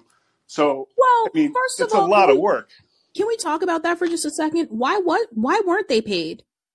I'm surprised. I mean, but if they were, I mean, that would be all you would be talking about is, oh, how much did they get paid? Oh my God, he's the richest guy in the world. He's paying them. Oh, Well, That's a that's good if point. Musk did pay them, that would be a problem because then it does look like a PR relationship. yeah. Oh yeah, that's a good point. That is a good point. That's all anyone would be talking about. But just think about it this way too. Had it not been for them choosing to do this project, we would still never know about this information. Like I know we all had our hunches, but we didn't have evidence. Right. Like who's going to let anybody do this? It's like let's look at what we got at least. I mean, and yeah, like you said, Taibbi said, with every single source he gets, he does not know if they're telling him every single part of the story. Like they could be leaving something out that's embarrassing to them. It's like you're still going to report on the story. He said, "Is it newsworthy?" And this is definitely newsworthy. It's not a nothing burger like a lot of people like to say it is. Yeah, This I do affects agree. us. I do agree, and I've seen some unfair, I would say, attacks about him since he took on this project. I have seen it on Twitter, and from some people that I respected too. Right. And I'm just really surprised. I'm just like, wow, like, tell us how you really feel. And I still question the partisan side of it because I feel like if most of the information that was released from the Twitter files was, damning evidence against the Republican Party, I don't feel like some of the Democrats who came after Matt Taibbi would have came after him. I felt like it would have been the exact opposite. They would have been praising him for releasing that information. Yeah, I mean, I don't know about like in this situation. I don't even see how like the Democrats. I don't see them as even implicated in this. Otherwise, Matt Taibbi might have like dug that angle up on it. But it seems to be more the agencies like CIA, FBI, that stuff. So it's kind of weird that the Democrats are siding with them, which is it's very telling. I mean, but I don't know why they had to. I don't know why they couldn't have kind of maybe just acted interested at least, and maybe kind of asked just more bullshitty questions. But I mean, you definitely know where their loyalties lie now. So Yes. Yes, um, you do. I mean, but we've seen this before at other hearings where they've questioned people as well. And I oh think yeah, that, they'll always circle the wagons and go with whatever side needs to be protected. right. You'll see one side. It was very one sided. You knew what the Republicans were going to do. The Democrats are only going to ask a yes no question and try to talk the whole time. And Right. I so mean, do you think that Elon Musk might be subpoenaed? I guess it's possible. I mean, sure, why not? Subpoena whoever you want.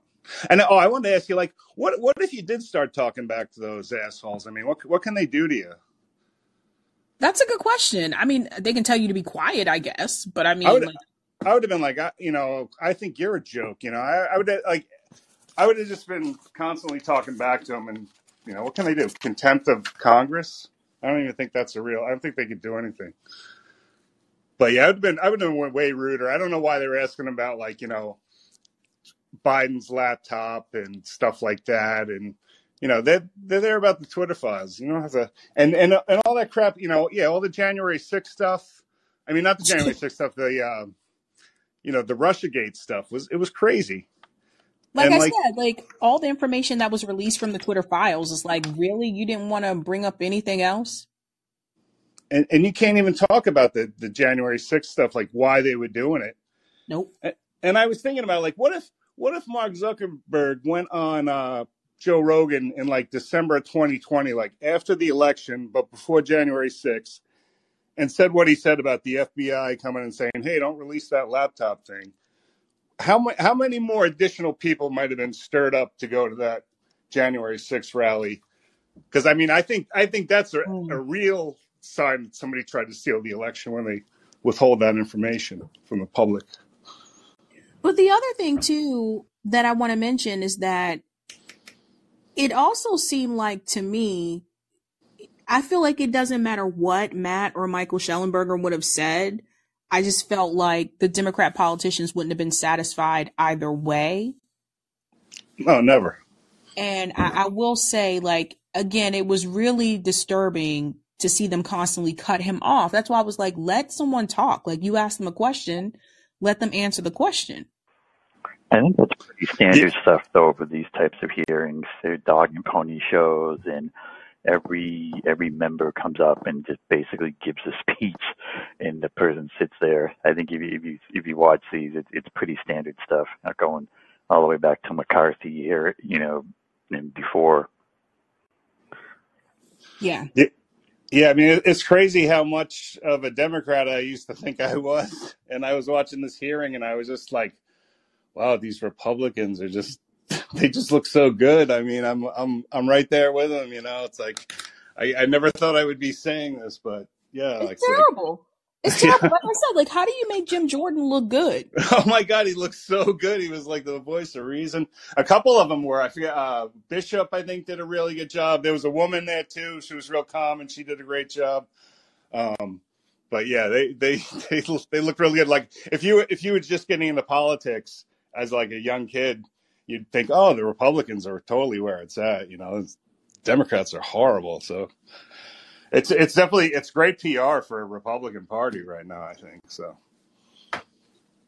Yeah, I can hear that too. That is something they can brag about going into 2024. Well, thank you so yeah, much, Rob. no problem. Thanks for having me, Savvy. All right, we're going to swing back to dun dun dun. Robin, you are on the mic. What's up? Just have to unmute. Hey, Sabby. Hello, how are I'm. you? How are you feeling about this, Robin? Let me start off with Miss Debbie Wasserman Schultz. It doesn't surprise me that she was so rude to Matt Taibbi because if anybody remembers, she was one of the main people that was implicated in the WikiLeaks dump that happened in 2016 when it came out that she was one of the ones that was helping rig the election against Bernie for Hillary Clinton.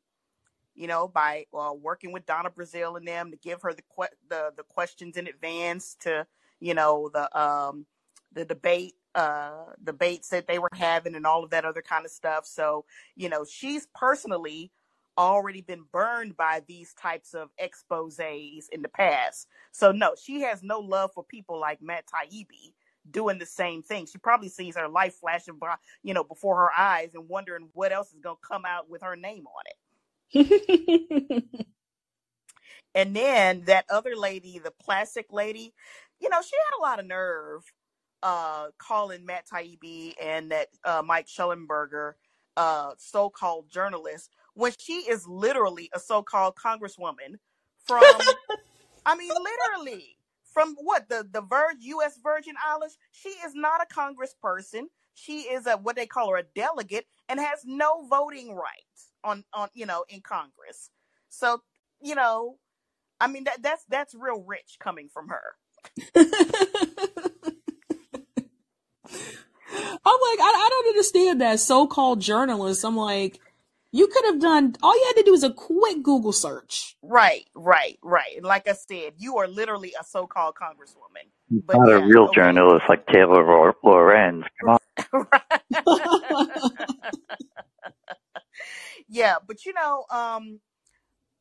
I think when I look at this Twitter Files thing, and the biggest thing that comes out of it, not just with the Matt Taibbi thing, and kind of piggybacking off of Noel's point, as well as Bree's, is that people say, well, where's the balance? All of this seems to be one-sided. That may push Elon's supposed agenda or whatever.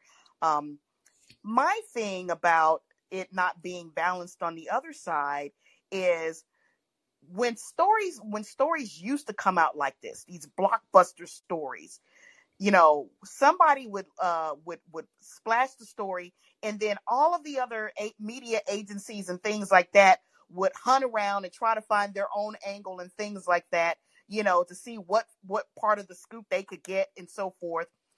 The problem is that the rest of the media now has been so co-opted by corporations and embedded by all of these three-letter agencies that instead of doing what we're used to media doing, now that it's total silence.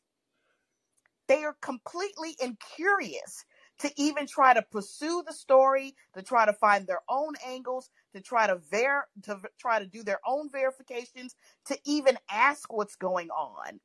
And that, to me, is more an indictment on them as opposed to an indictment on Matt Taibbi.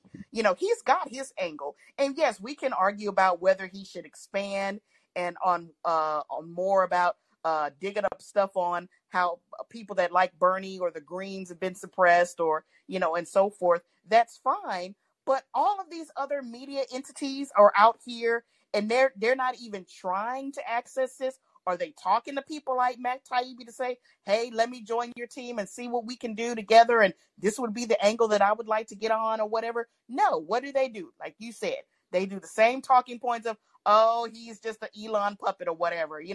He's just a PR mouthpiece for Elon, blah, blah, blah, blah, blah. Just throwing smears and things like that. And it's like the other gentleman said, even like with the Nord Stream pipeline, that guy, has this blockbuster thing that says, hey, the U.S. was on it with Norway or whatever. They, planned all of this stuff and blew it up. And then again, for weeks, radio silence from the rest of the mainstream media. And then all of a sudden now we see some stupid article from the New York Times that says, oh, Ukraine allies did it. Are you serious? Yeah. Pro Ukrainian allies, they're saying now did it. It's laughable. There's no bigger Ukrainian ally than the United States. I mean, come on now. Three guys in a rowboat. And I think the problem is, and this is what was actually exposed in 2016 with those WikiLeaks that came out around the election, which is that the vast majority of the media is in cahoots with government officials. That came out, not only with them leaking those questions to Hillary Clinton and everything, but also they had that journalist group where they would get together and talk amongst themselves about what angles and stories that they were going to work on and all of that. And then also it was something else around that. But it was just, they used to run, before they would print their stories, they used to email their stories to Leon Panetta to get his approval on it before they even went to print. People forget about that type of stuff, So, of course, when I really believe that when Donald Trump won the election in 2016, I believe that was like a 9/11 to the Hillary camp, and it was their 9/11. I mean, and they were just like, never again, Right. And instead of learning the right lessons of, number one, maybe we need to just come to terms with the fact that nobody likes Hillary, which she sucks. And the fact that we even had to go through all of this hooking and crooking to even get her the nomination to begin with should have told us something to begin with. That's number one. Did they learn that lesson? No. Did they learn the lesson of maybe we shouldn't be doing all this sneaking and shucking and jiving? No. What they learned was, free speech and knowledge is dangerous. So then they double down on the secrecy, and then they double down on the suppression, and they double down on the collusion with the alphabet agencies, and then, let's bring in big tech on it as well. And it's on both sides too, because you also have schools that are removing books from school libraries right now. Like they really want to keep the American people dumbed down. And it's all bad. It's all bad.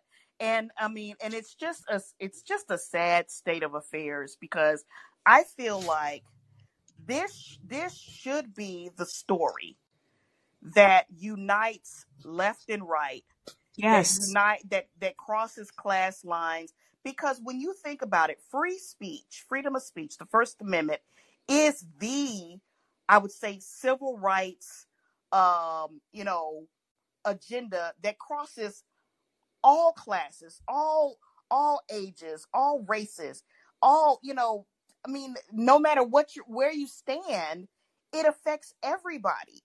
And the fact that our government and our media has been so good about, you know, as big of a story as this is, about suppressing it just by ignoring it is a scary, scary thing to me.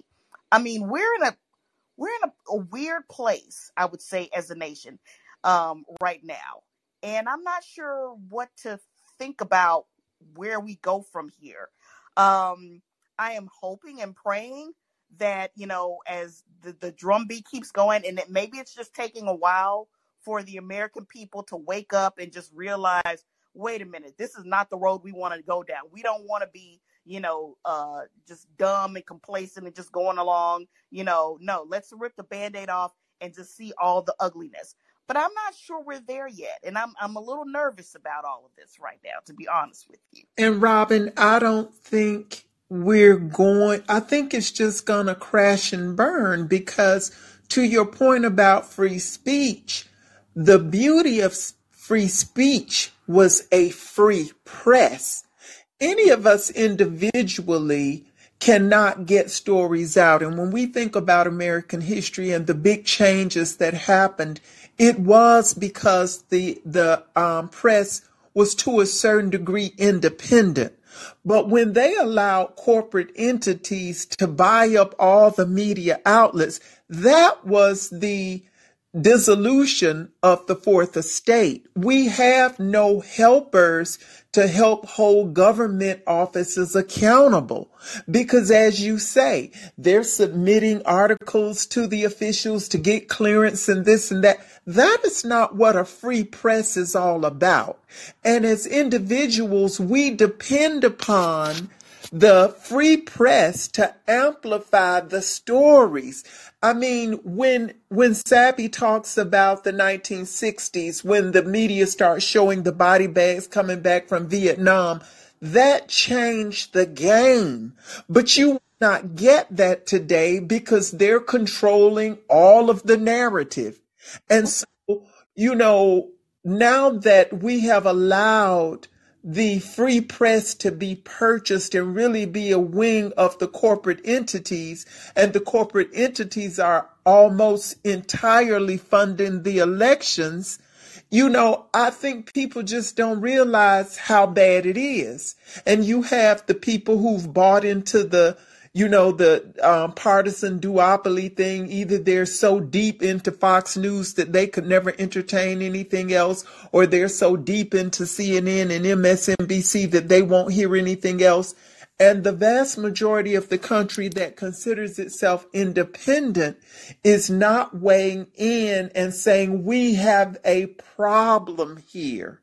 And that's why I think this thing is, even looking to 2024, Joe Biden has disappointed so many people. If he runs against Trump again, they're going to push, oh, be afraid of Trump. But what happens and what may very well happen is so many people are disappointed and disaffected by Joe Biden's administration, till even though they may, vilify and, make Trump or who's ever on the other side the scariest thing, people may still not come out in the numbers to vote to put somebody other than Trump or whoever else in. And I think we're just going to be in this downward spiral because what I see is over the last several elections, from, like they say, Clinton to the Bush to Obama to this and that, the American people, as this wealth gap has been expanding, they have been pleading for somebody to see them, to do something that benefits the masses. And we just keep getting one charlatan and con artist after the other. And just like CR said earlier, for some of the younger generations, they delved into the Obama hope and change, and then they're disappointed. And here comes Bernie Sanders, who betrayed his own word, and people are disappointed. Trump came and said he saw the common man. He did nothing for them, really. And so it's just, we keep going in a downward spiral, down, down, down. And at some point, I think it's just going to collapse. I just want to add something that I was just thinking about as well in reference to we all should have come together on this particular issue. Because here's the thing, censorship affects all of us, not just people on the right or people on the left. And I think we all saw this after January 6th. Remember, Trump was removed from Twitter. I remember seeing some leftists cheering and saying, yay, I'm glad he's gone. And then they came for people on the left. Right. Then they started to censor. I know Convo Couch got censored. Actually, MCSC, that whole network got censored. People who had just become monetized were demonetized because they covered January 6th. There were multiple accounts that were just being removed or being banned. And so that's what I'm saying. Like, censorship is not something that's exclusive to one political party or the other. It's going to come for all of us, except for the people who are on the top and the people who own these networks. And I personally don't think that any type of media platform should be able to donate money to a politician. And I've seen this happen multiple times. Google, largest search engine in the world, Google should not be donating to politicians. Mm-hmm. Comcast shouldn't donate to politicians. Comcast donated to Joe Biden. Did you guys know that? Donated to Joe Biden's 2020.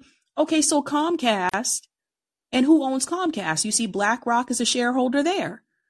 BlackRock, Vanguard, State Street, they're all shareholders in these major media networks. So they control. But money is speech, and corporations are people. So there you go. There goes the whole, kit and caboodle. And, people should have been waking up with Edward Snowden. People should be waking up and in a total uproar about Julian Assange, especially the media and the journalist community. They should have been the first to scream and screaming the loudest.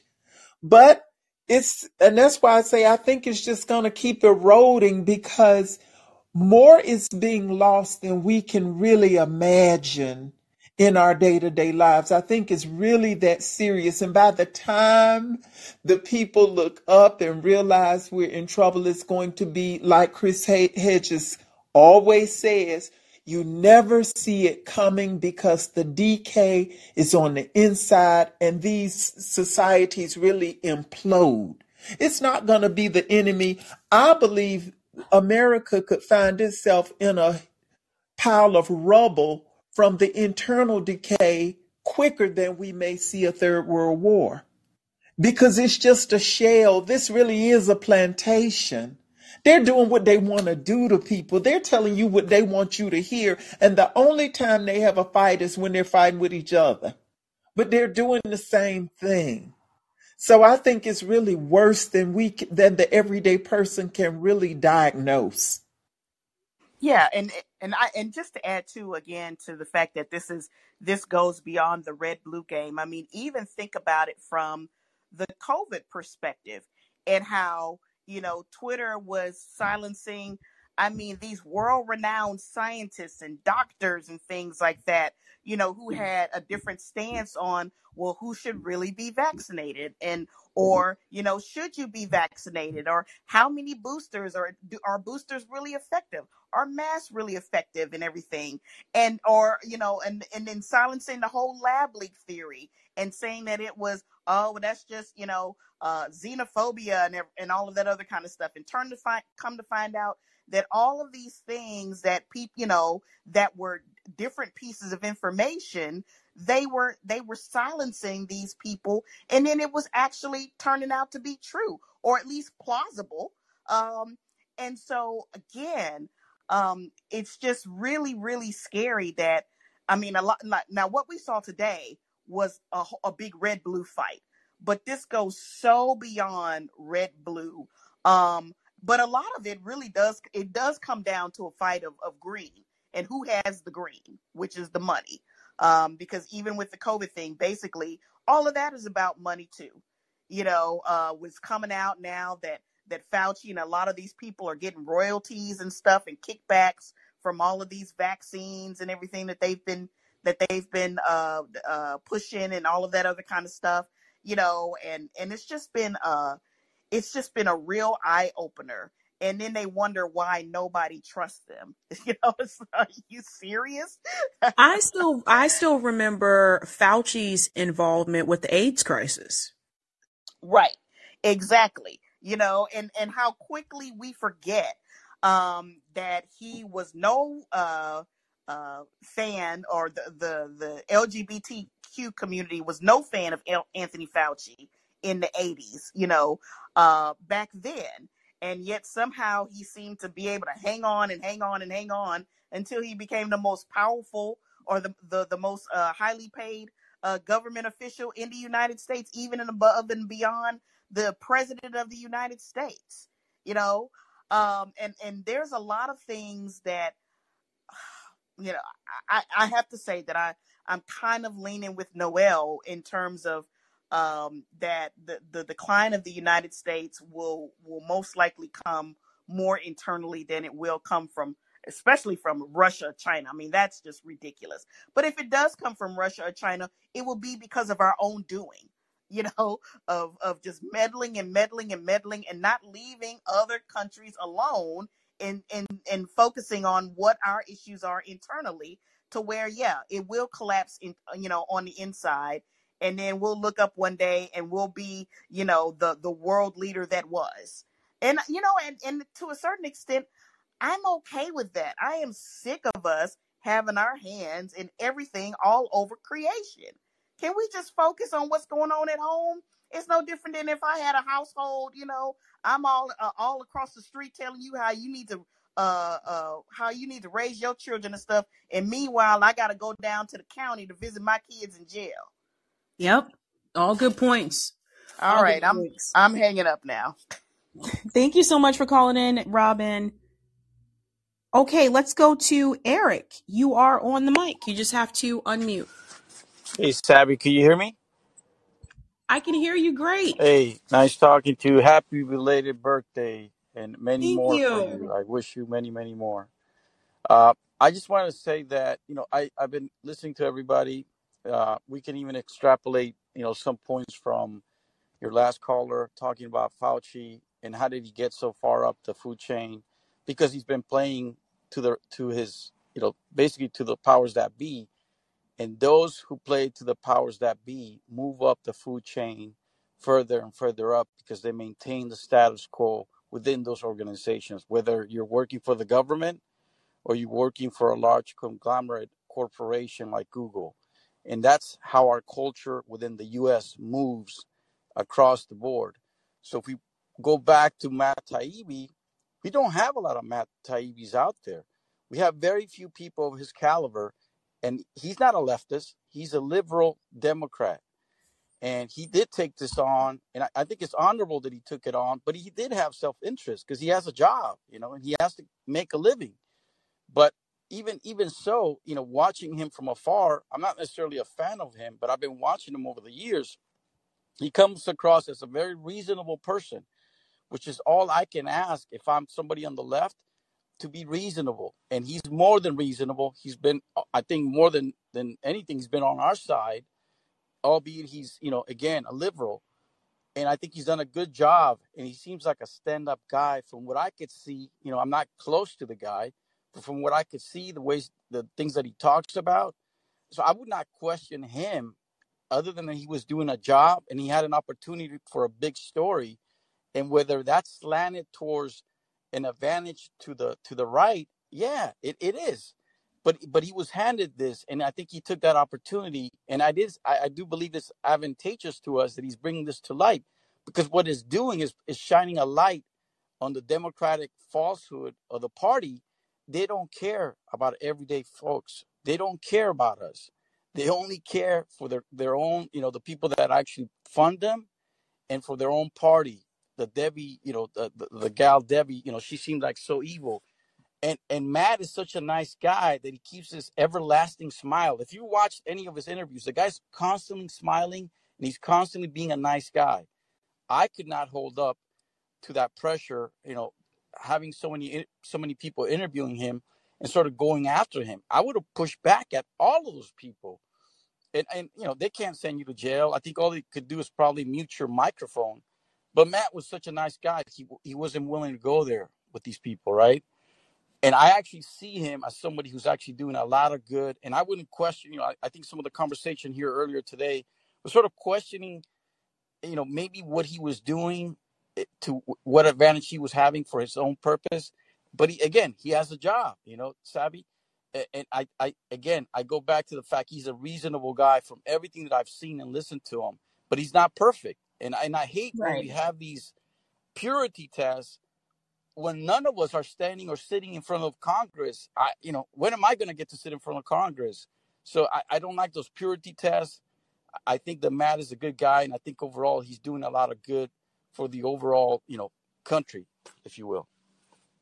Yeah, good points, Eric. I don't think it would go well for me if I sat in front of Congress. Like, again, like when I was listening to this morning, I was like, oh dear. And I know you guys have told me a couple of times that I have patience, but I don't think I have as much patience as him, because I just the way that he was being spoken to, for one, bothered me.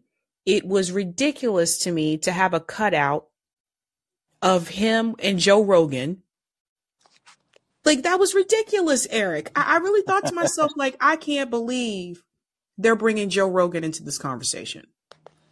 But you know what that means, Savvy? That means that Congress has given credence to Joe Rogan. That means that Joe Rogan is now part of, our popular culture, to the point where even Congress is calling upon his show to bring some light to something that they want to prove or not prove, right? Joe Rogan is that powerful. And in some ways that's good and bad, I guess you could say. That's the way I looked at it. Yeah, this is a good point. And it's something to think about, too. I mean, it seems like people didn't seem to have that much of or so much of a problem with Matt Taibbi when he worked for mainstream media, like when he worked for Rolling Stone. But it Yeah. seemed like once he went completely like independent and he branched out on his own, that's when it seems like people started to have a problem with him. Have you guys noticed that? Yeah, of course. And I also wanted to share something with you. Part of what I do is I mostly work with guys in sort of like the construction field, or related fields to construction. And, I hear all kinds of stuff every day. And the world has changed. There's a lot of what I call civility optics, people trying to be civil. And a lot of it is just BS. At the end of the day, people don't give a shit. And so, like today, this guy was up there and these guys were coming after him, the Democrats. And then the Republicans were doing their part, to shine, light against the Democrats, not necessarily to help us, but just for themselves. So I wasn't surprised at all that these people are doing what they're doing. I would be surprised if somebody would have came on from the Democratic side or the Republican side and actually spoke up, like Noel was saying, to saying, why is this happening? What are the actual benefits of what Matt Taibbi is doing? And how come we have Julian Assange still in jail for something that Matt Taibbi essentially is doing the same thing? That's what would have made me say, damn. But everything that happened today and the way they behave is par for the course. It's just what these people do. And I'm almost like used to the fact that they're going to do this. And I'm not surprised. I don't feel any kind of way. I don't feel sad for these people at all. They don't make me feel scared of them or any of that. This is just what the world has come to be, unfortunately. And there's not many people of virtue, certainly not within our government. There's probably Kashama Sawan, and there may be a few others out there. But outside of that, there's nobody coming to save us. And I also very much loved Nick's speech with Kashama Sawan. I thought he did a wonderful job. I just wanted to bring that up. That's a different point.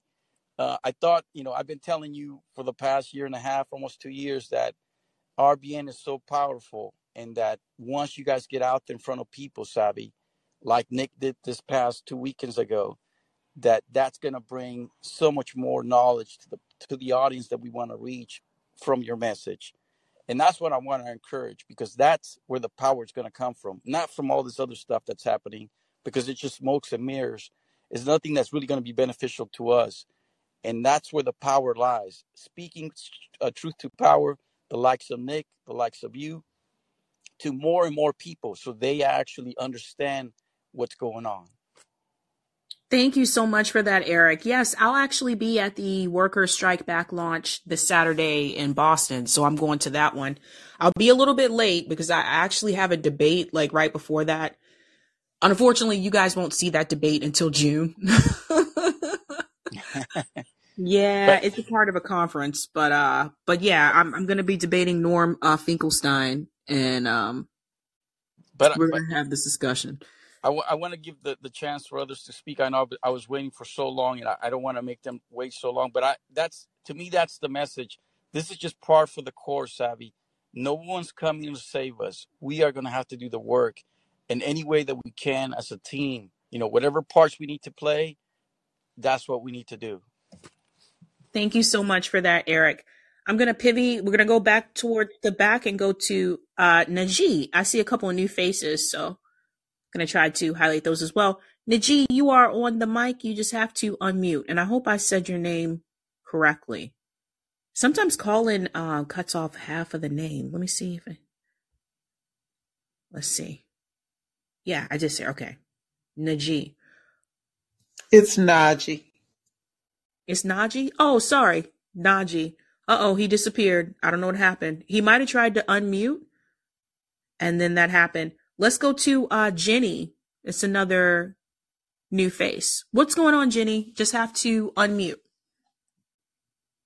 Uh-oh. She disappeared too.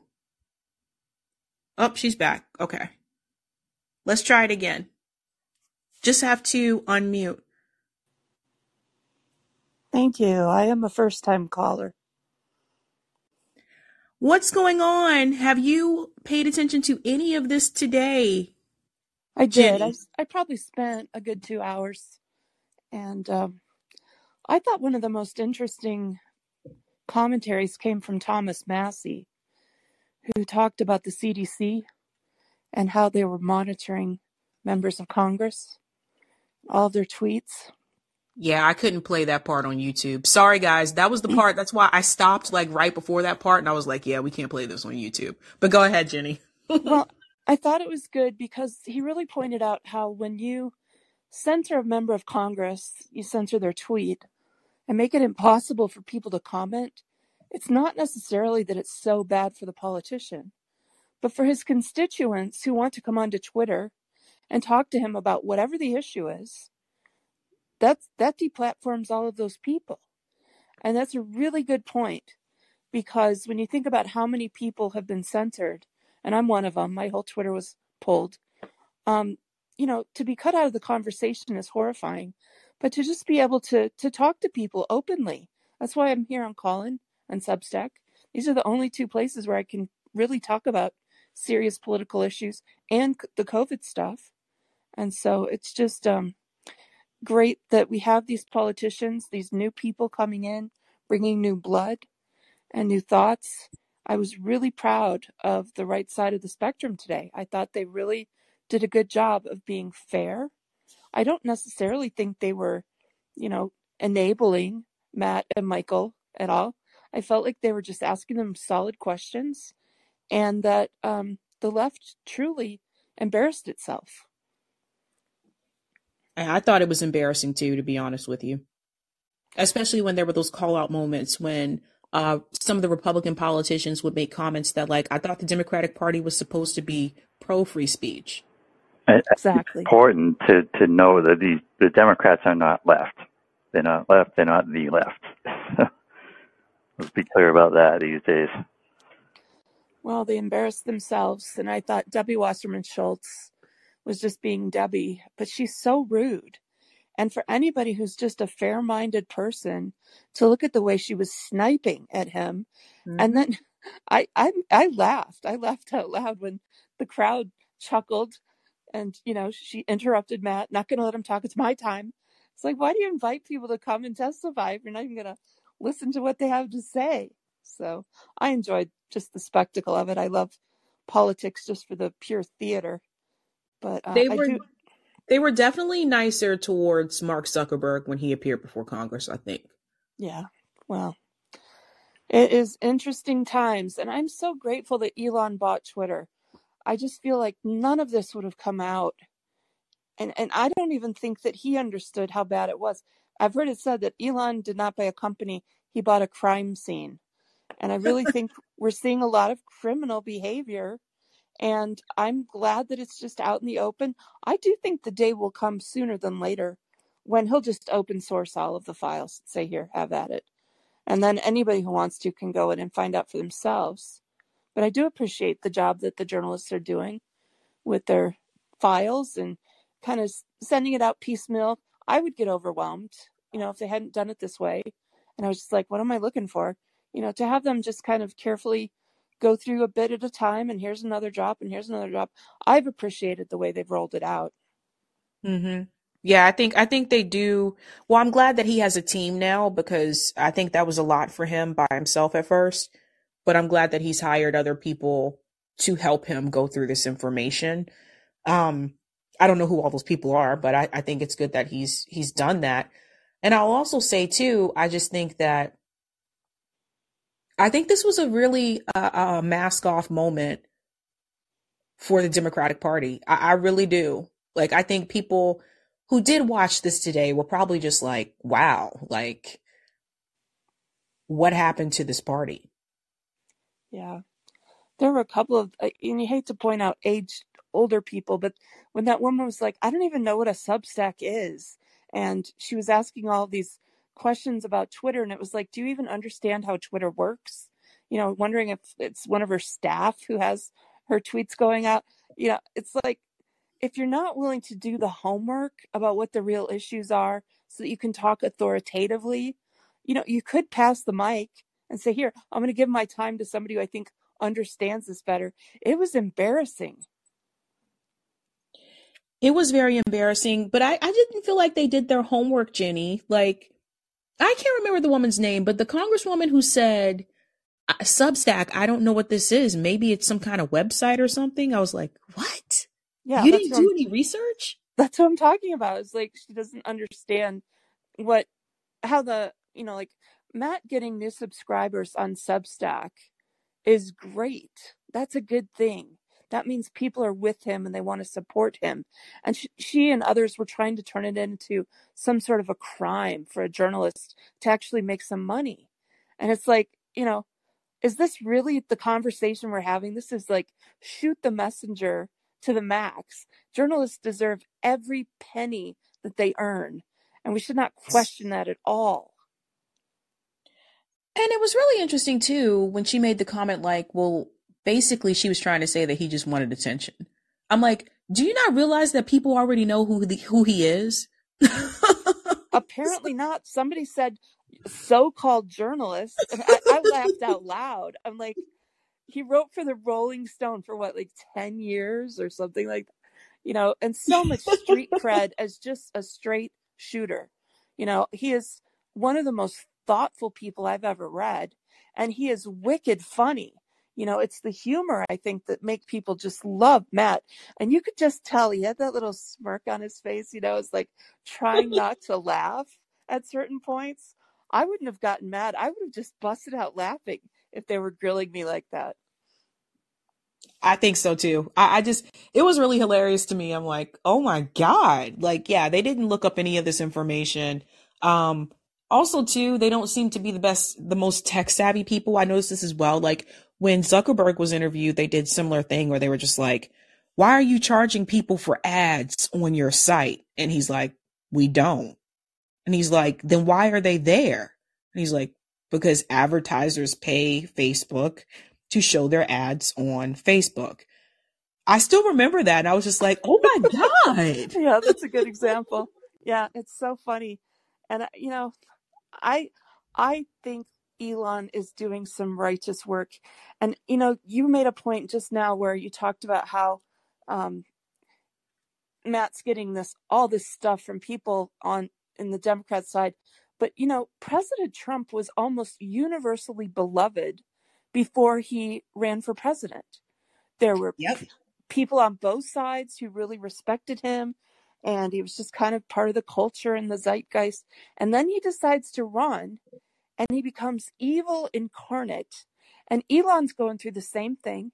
Everybody kind of liked Elon. He's fun. He's rich, whatever. He buys Twitter and comes out, kind of vehemently against the Uniparty and the deep state and all the intel agencies having so much control over social media. And now he is officially, in some people's eyes, the devil incarnate. And I just don't think we should allow them to get away with that. People don't change. They're still the same people they are. Why do you have to demonize? This is a side of politics that I really think needs to be addressed.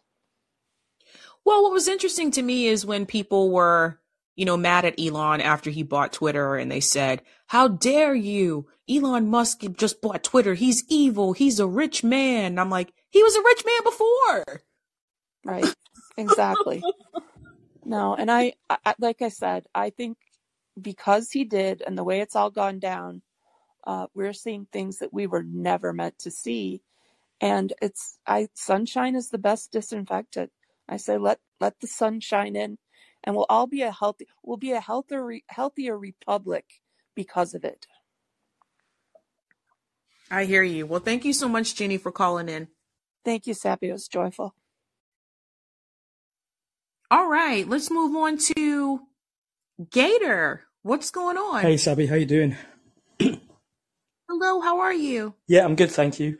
Again, I'm very grateful to you. You give everybody on your show a really good inning, and I think that's to be commended.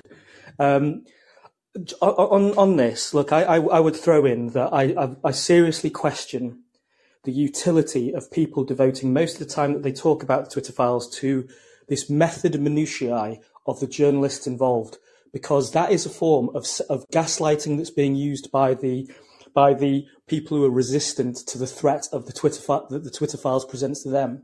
And so to do it for too long to yourself is gaslighting yourself, right? Because there's actually the things in Twitter files that should be talked about far ahead of the way in which these things, which are 100% true, have been released to the world, right? Even if there are filtration problems or slightly partisan amounts of results of the fact that we haven't seen 100% of everything yet, but give it time and give it, more resource journalistically, more stuff's coming out. We haven't seen everything that they've got on COVID. We haven't seen everything they've got on Assange, blah, blah, blah, right? So it just needs to be a bit of patience.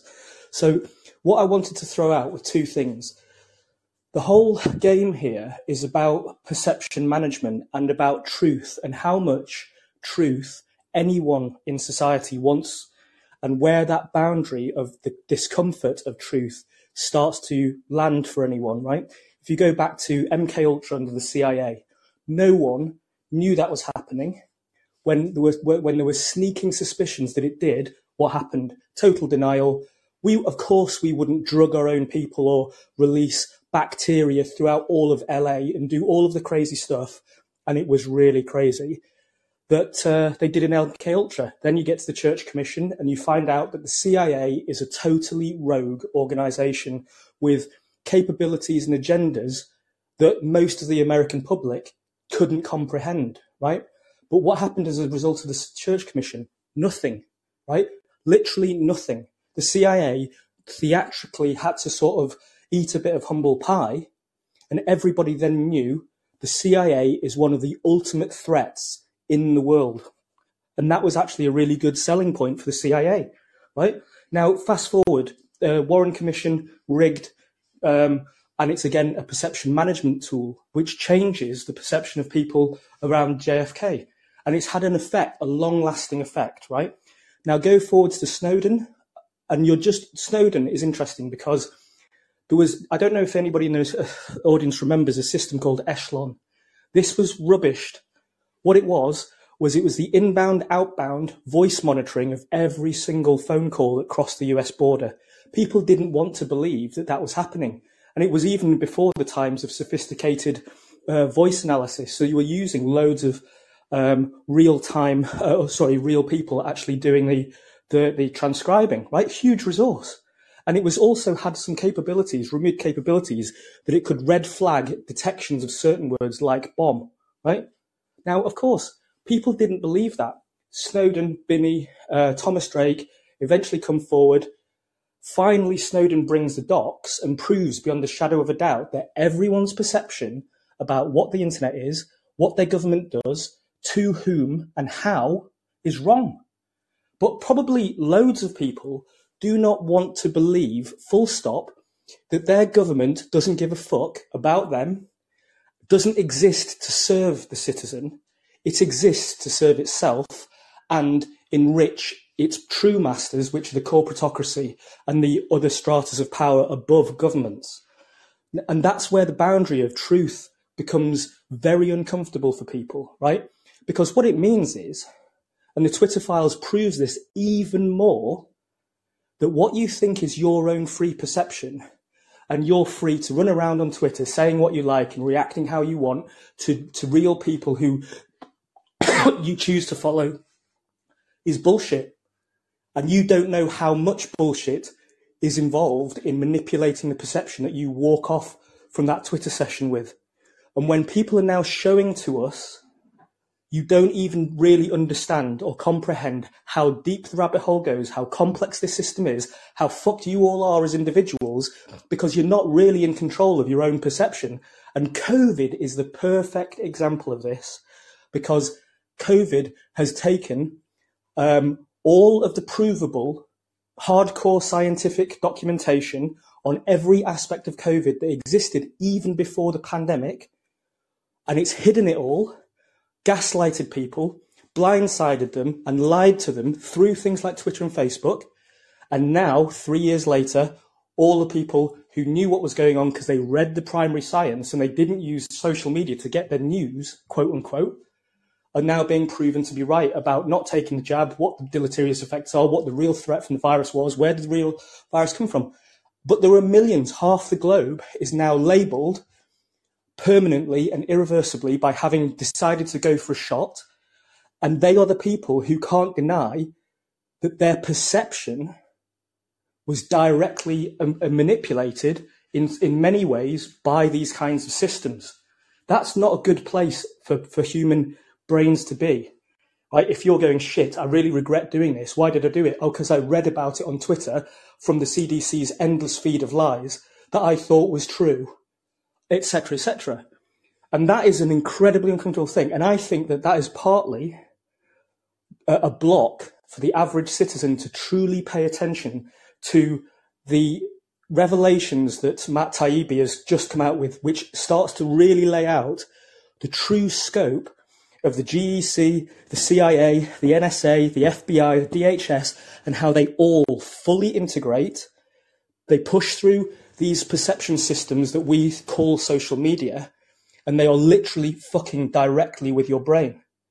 And we don't, do we want to look at that? Or do we want to go back to bed? A lot of people want to go back to bed. And that's the biggest mistake you'll ever make. You want to see truth. You want to stare at the hole. You want to look in the abyss. You want to swim in it as long as you tuck a rope in so that you can drag yourself out. That's the first thing. And the second thing, I want to sort of, I'm happy to either bugger off if you're bored or take some pushback. The other thing I wanted to just put out, and it's much quicker, is about a way of looking at what Elon Musk is actually doing with Twitter from a long-range business perspective, which nobody has flagged yet, and I think is worth thinking about. Okay, let me comment really quick to the first part. I think you bring up an interesting point when you mention, what our brains are really taking in from Twitter or social media in general. I mean, I've mentioned this a couple of times that I think it's still strange that people I follow on Twitter are less likely to appear in my news feed or my Twitter feed. Mm-hmm. News feed, I'm talking about Facebook now, but same thing.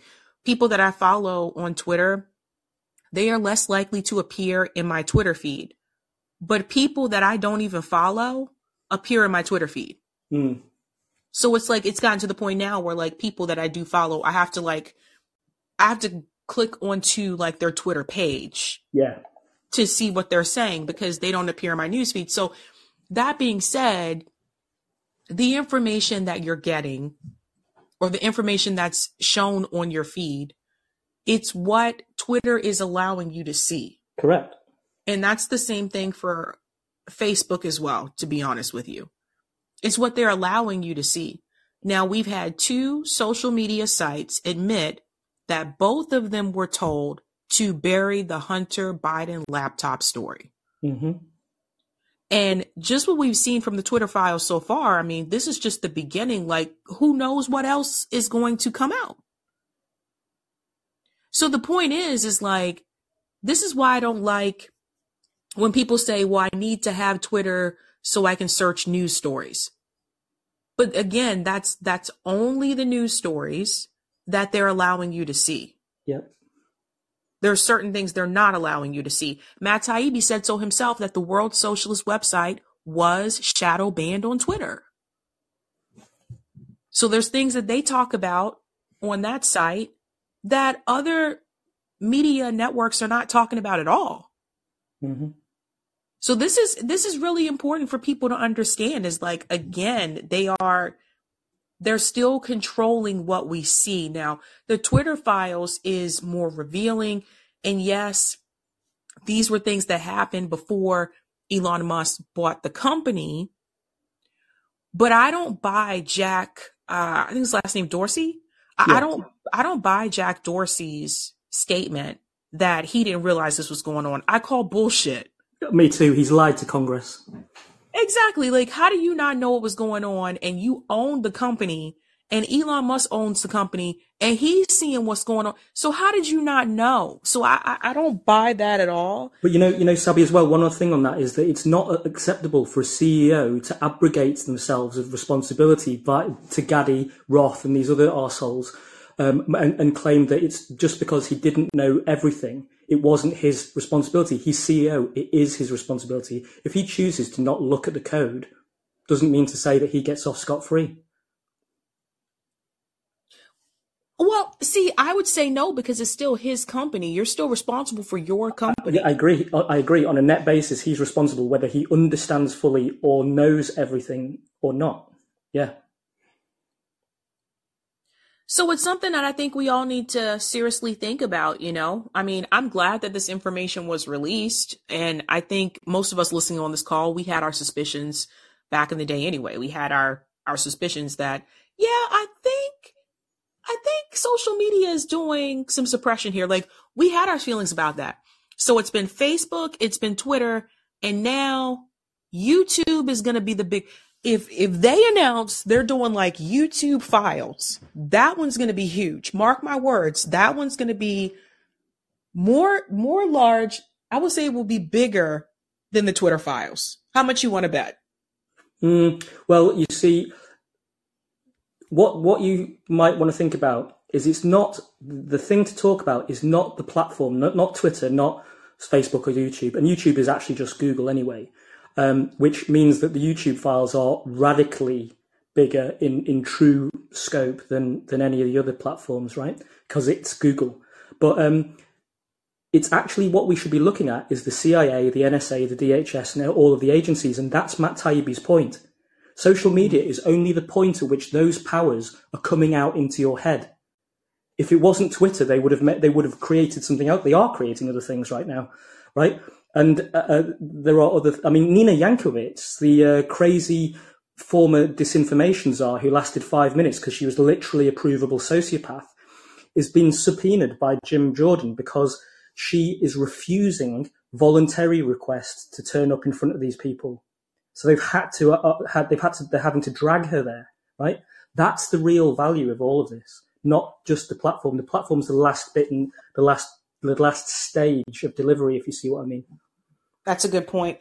That is a good point. But Um, is, go ahead, Noel. like I continue to say, this is really just a virtual plantation, and it is all about the controlling of the narrative. And Yep. that the people in this society who have descended from slavery and been on the tail end of all of the control, all of the undermining, all of the false narratives since the time that our people have been here, we see it more clearly. We've been the species that they have experimented on, and when we are suspicious about things like COVID, because we have things like the Tuskegee experiment in our history, people want to she and poo-poo you. But when you're at the bottom in this society, you see it clearly. We see that the government favors the elite and the rich, and they form the tax code to benefit them while we suffer. We scream about $100 billion going to Ukraine, but you're telling us we can't have universal health care. It really is a plantation, and the control of the narrative is what these people in Congress are fighting about. Because as you say, we've had Edward Snowden. I mean, we could go back. We've had Watergate, we've had Snowden, we've Yeah. had Julian Assange, we've had all of these things which keep telling us over and over the government and the agencies thereof are not performing in accordance to what you think they are. Yeah. And they're all just fighting over the control of the narrative. Because again, I say, with all that has been released, nobody is talking about, monitoring and controlling these, regulating these social media platforms so that they can protect and preserve free speech. No one is saying, oh, we have a problem because the corporate community owns all the means and methods of speech.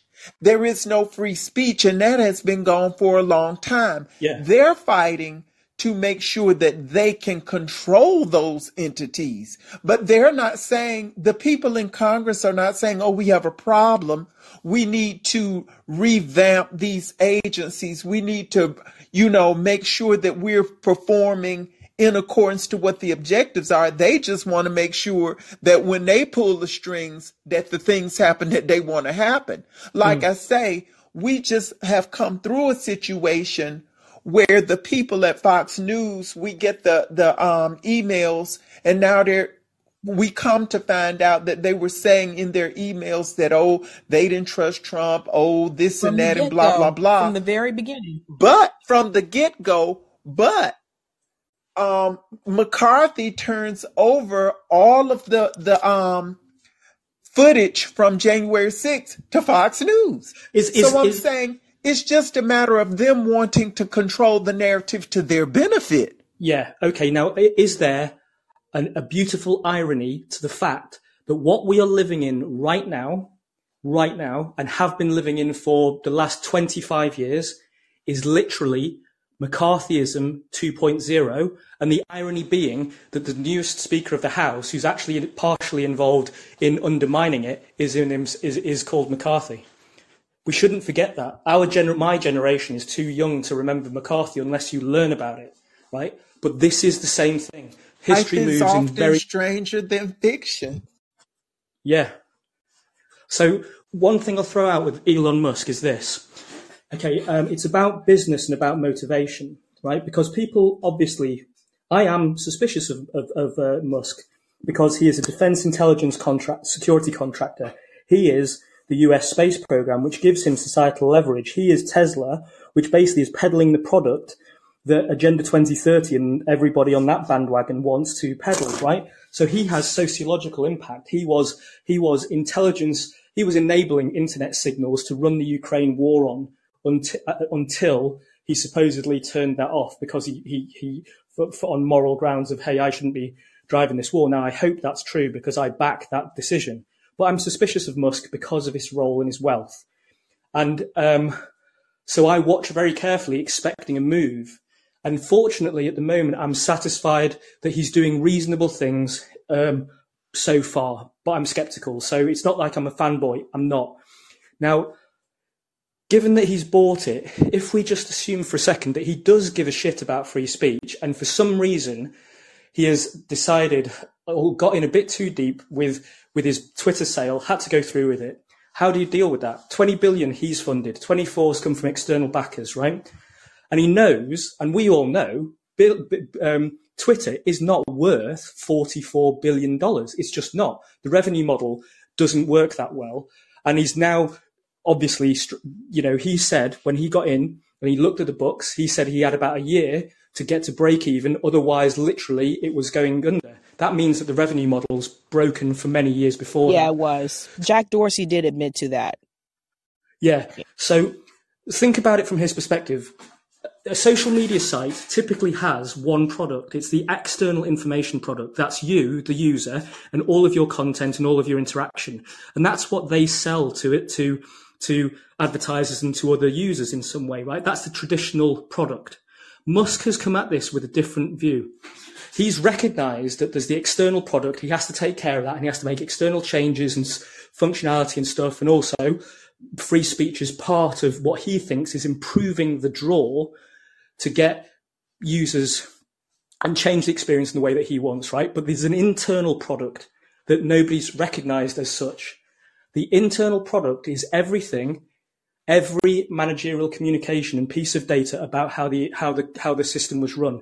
And that's what he's selling now through the Twitter files. Is he selling it for cash? No. He's selling it to change perception over a medium and a long-term basis. So he has gone and said, fuck it. I'm not responsible for anything in here, so I can't be done for any bad shit in here. But if I open it up, make it accessible for free, or what I get back, the kickback I get, is that I re-engineer the perception of what Twitter was compared to what it will be under me. And over the medium term, you will get a load of people who were adverse to Twitter because they'd left it or been kicked off. They come back. Then you get people who are drawn to it in the future because they go, actually, that guy's on net basis done the right thing. That's the better of the platforms. That's the better of the social media platforms. That's better than Facebook because Facebook hasn't been re-engineered, right? And they all start to eventually come back. At the moment, we're just in a business lull where these partisan advertisers have abandoned stuff, a bit like what happened to Joe Rogan. Neil Young fucked off and took his book with him. So what? Right? A few people left. They'll come back.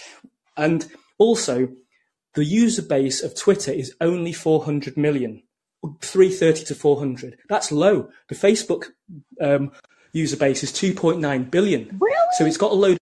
That many people still use Facebook?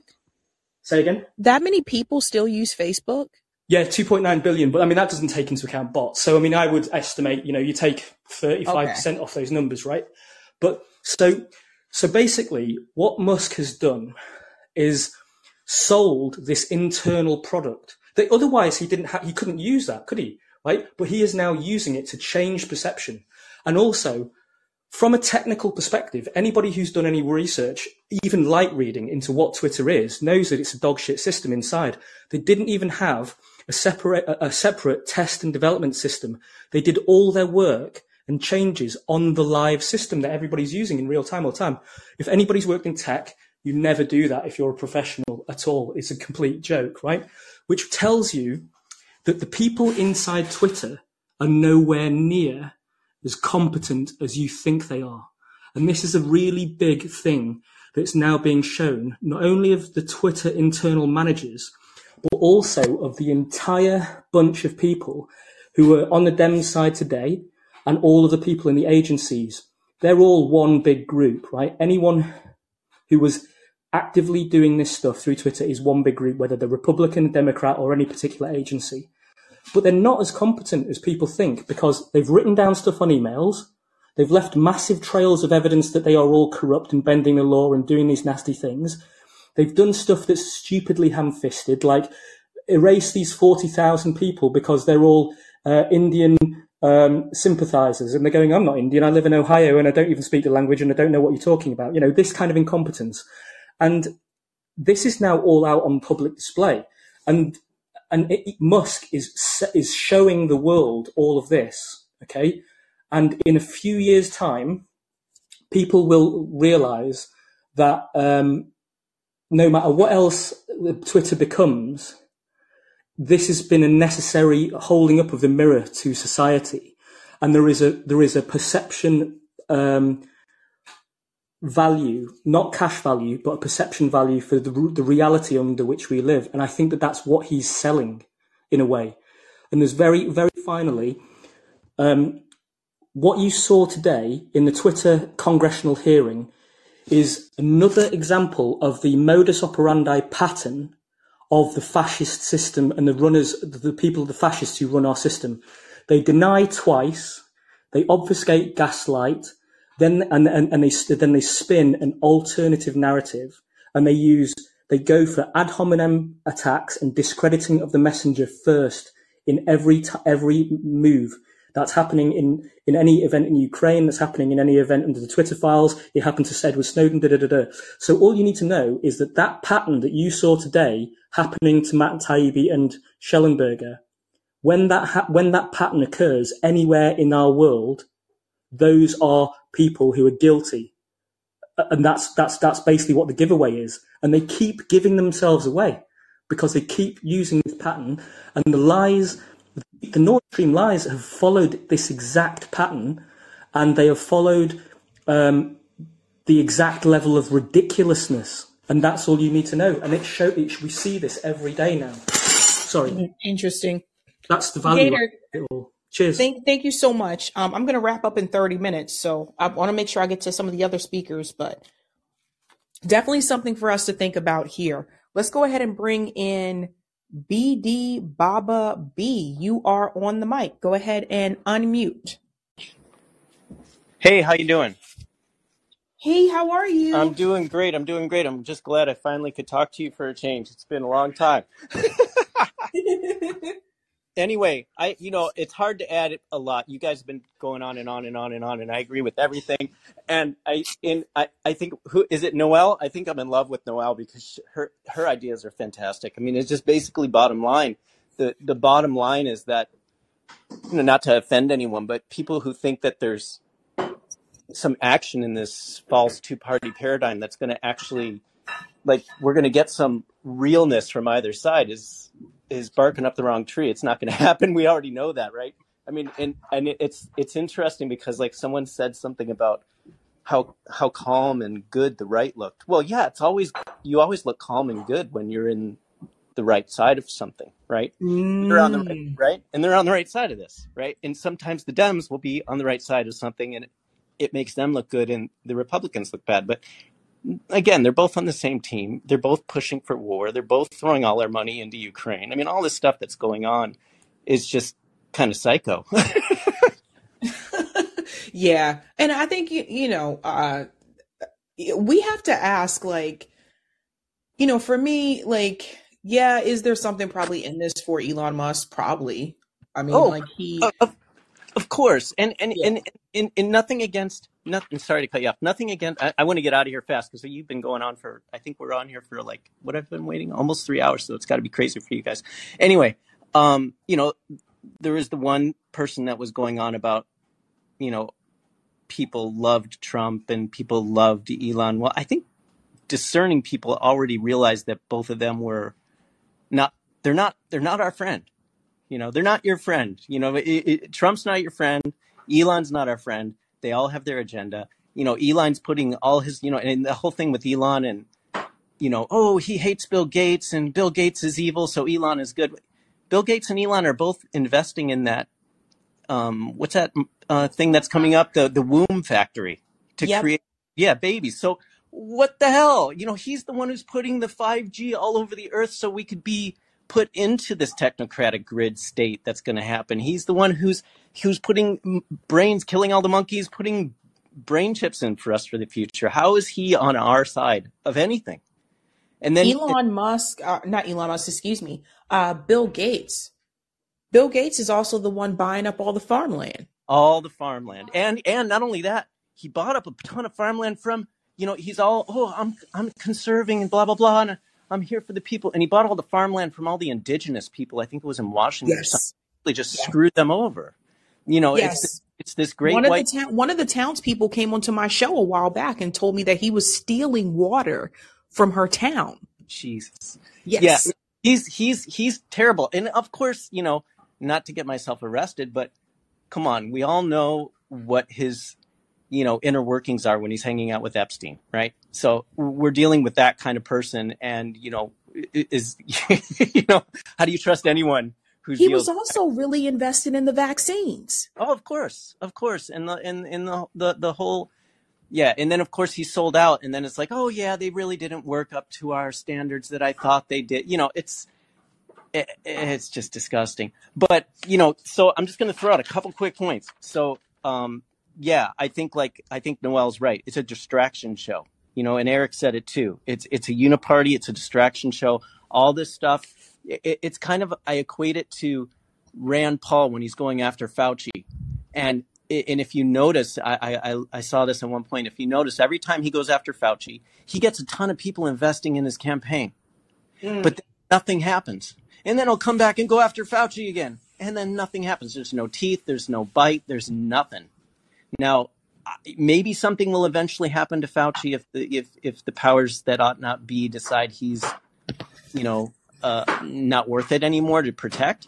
But I'm not holding my breath. You know what I mean? So I just think that it's all a distraction. It's like, hey, don't look over at Ohio, all these people getting poisoned with dioxin. Oh, look, there's a balloon. It's China. That's exactly what this is. It's like kind of a shit show, distraction show to keep you from seeing about Ukraine, keeping your mind off of the whole COVID garbage that went on, keeping your mind off of the Ohio disaster. Yes. That's right? another one. I'll be covering that. I'm going to try to cover that tomorrow on RBM, because there was another hearing that happened today, and that was with Norfolk Southern Railway. Okay. So I didn't even hear that, but it's like, again, Norfolk Southern. Who owns Norfolk Southern? Oh, BlackRock and all of those people. Gee whiz, who could have guessed? The whole thing is kind of a shit show. So I just don't think I like Derek Brose's method. I don't know if you're familiar with Derek Brose, another independent media type. Actually, he's going to, if you're in Texas, vote for Derek Brose. He's going to be running for mayor or something in Houston, I think. Oh, wow. Yeah, but I think more so, I don't know.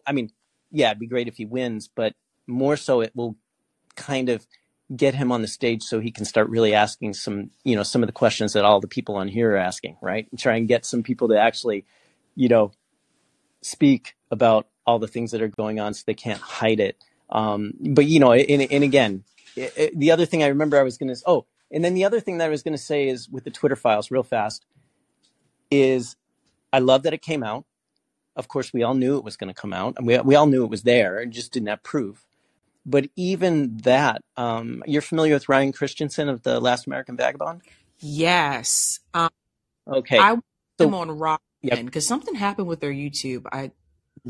Yeah, he has a pirate stream thing in his YouTube. He's gotten kicked off of more places, I think, than anyone else in the universe probably has been kicked off of everything. And he was put back onto Twitter. Yeah, you got kicked off too. That was the adoption thing, and that's another thing I want to talk to you about, Sabby. But yeah, he got kicked off of everything, and he did get back onto Twitter. But even he's saying a lot of people are not back on Twitter, and it's not just right or left. It's independent media people that were putting out stuff. They're still gone. Some still have gotten kicked off. Just like you saying, there's still the shadow banning going on. Mm-hmm. That's Sabby. I put up a comment on YouTube about the whole adoption industrial complex, and I put it on. It was very, very tame. I didn't even say anything. I didn't mention any company names. I didn't mention anything totally terrible, and I got no hits on it. And what the heck's going on? So I asked my girlfriend to look and see if she could see the comment, and I asked another friend of mine who lost her grandchildren to the adoption industry through CPS, and still is fighting to try and get them back. And 8 years they couldn't see it. So then I went to another account. I couldn't see it. I put it up again. Within seconds, it was gone. So shadow banning is not something that's like, it's a real deal, and it's happening. And it's interesting because that was about adoption, which was pretty tame. compared to putting anything about COVID or something about that. So So I thought, I want people to understand too, if you don't already have a large account on Twitter, you're not going to get many hits unless you're only talking about topics that are trending on Twitter at that time. And even then, you're not going to get as many hits as you should. right, right. Also, if you don't have a blue check, you're not going to get as many hits. And what is, what do you pay for the blue checks? Is that right? You have to pay for it now. Like there used to be the option of you can get a legacy like blue check, which means you're a notable source. But I've talked to people who had applied for that and they were turned down. And these were people who were journalists Wow. and they were not able to get Twitter made it a lot harder as time went on for people to get those blue checks. So the idea that you have to pay for Twitter Blue just to even get your message across, because they're promoting legacy accounts and they're promoting Twitter Blue subscriptions. So if you don't have that, then you're not going to reach as many people. But I'm like, whatever, fuck it. I don't want another bill. Yeah, exactly. So Exactly. I'm just like, whatever. No, the whole thing is ridiculous. And again, it's you get to say what you want to say, and they'll let it go to the people, or they won't, and they have control. And you don't. A lot of people, when I talk to people about shadow banning, they thought I was crazy. Like, oh no, that doesn't. What are you talking about? And I'm like, well, this is an actual thing. This happened to me, right? It's like with it's kind of. It's interesting how people's minds work, because I have friends who are very Trumpy or very right. I have friends who are very left, and and I'm an anarchist. I'm an equal opportunity hater, but it's interesting because the excuses that they will make to wrap their head around the narrative that they believe in, even though the proof is right in front of them. It's kind of like this January 6th thing. You see the video of the guy that they said was supposedly murdered with a fire hydrant or whatever it was, walking around after he was supposed to be murdered, telling people to come in. It's like, that's on video. It's there, and that's their video. It's not some doctored thing. Now, I'm not a Tucker fan, obviously, but it doesn't matter who's putting out the information if the information is true. And that's what scares me is with this, how the Dems are so, like they were attacking Matt like he was a criminal in a court case, right? Yes. And They that's treated him like he was guilty. he was guilty in a court case. You're not a freaking lawyer. And maybe you were, I don't know. And that's probably why they all suck. Sorry. No, But but it's like, see, here's the issue though. It does matter how information is being released, because you have facts that are true. But if you're only getting a portion, if you're only getting to see what people want you to see, that is the problem. And exactly. That's why, like you say, you have friends on either side who contort themselves to do a confirmation bias and force the scenario to fit what they believe. And that's the thing. It's not just that is true, but we need the whole truth, because the whole truth will expose the whole thing and people will begin to wake up. Right. So they're just giving you people. Exactly. No, this is the interesting thing. This is one of the things that Ryan Christian says, and I love that dude. But he's like, look, I think he knows Matt Taibbi. He's like, I know him. He's a great guy. All of this is great. All of this release of information is great. Yet there is, like, when The Last American Vagabond puts out a piece, he puts out all the corroborating links. So you can it's like James Corbett. You can go on his site, and he tells you, don't trust me. I'm just another freaking talking head on the internet. Go do your own due diligence, look through all the supporting documentation, and make up your own freaking mind, right?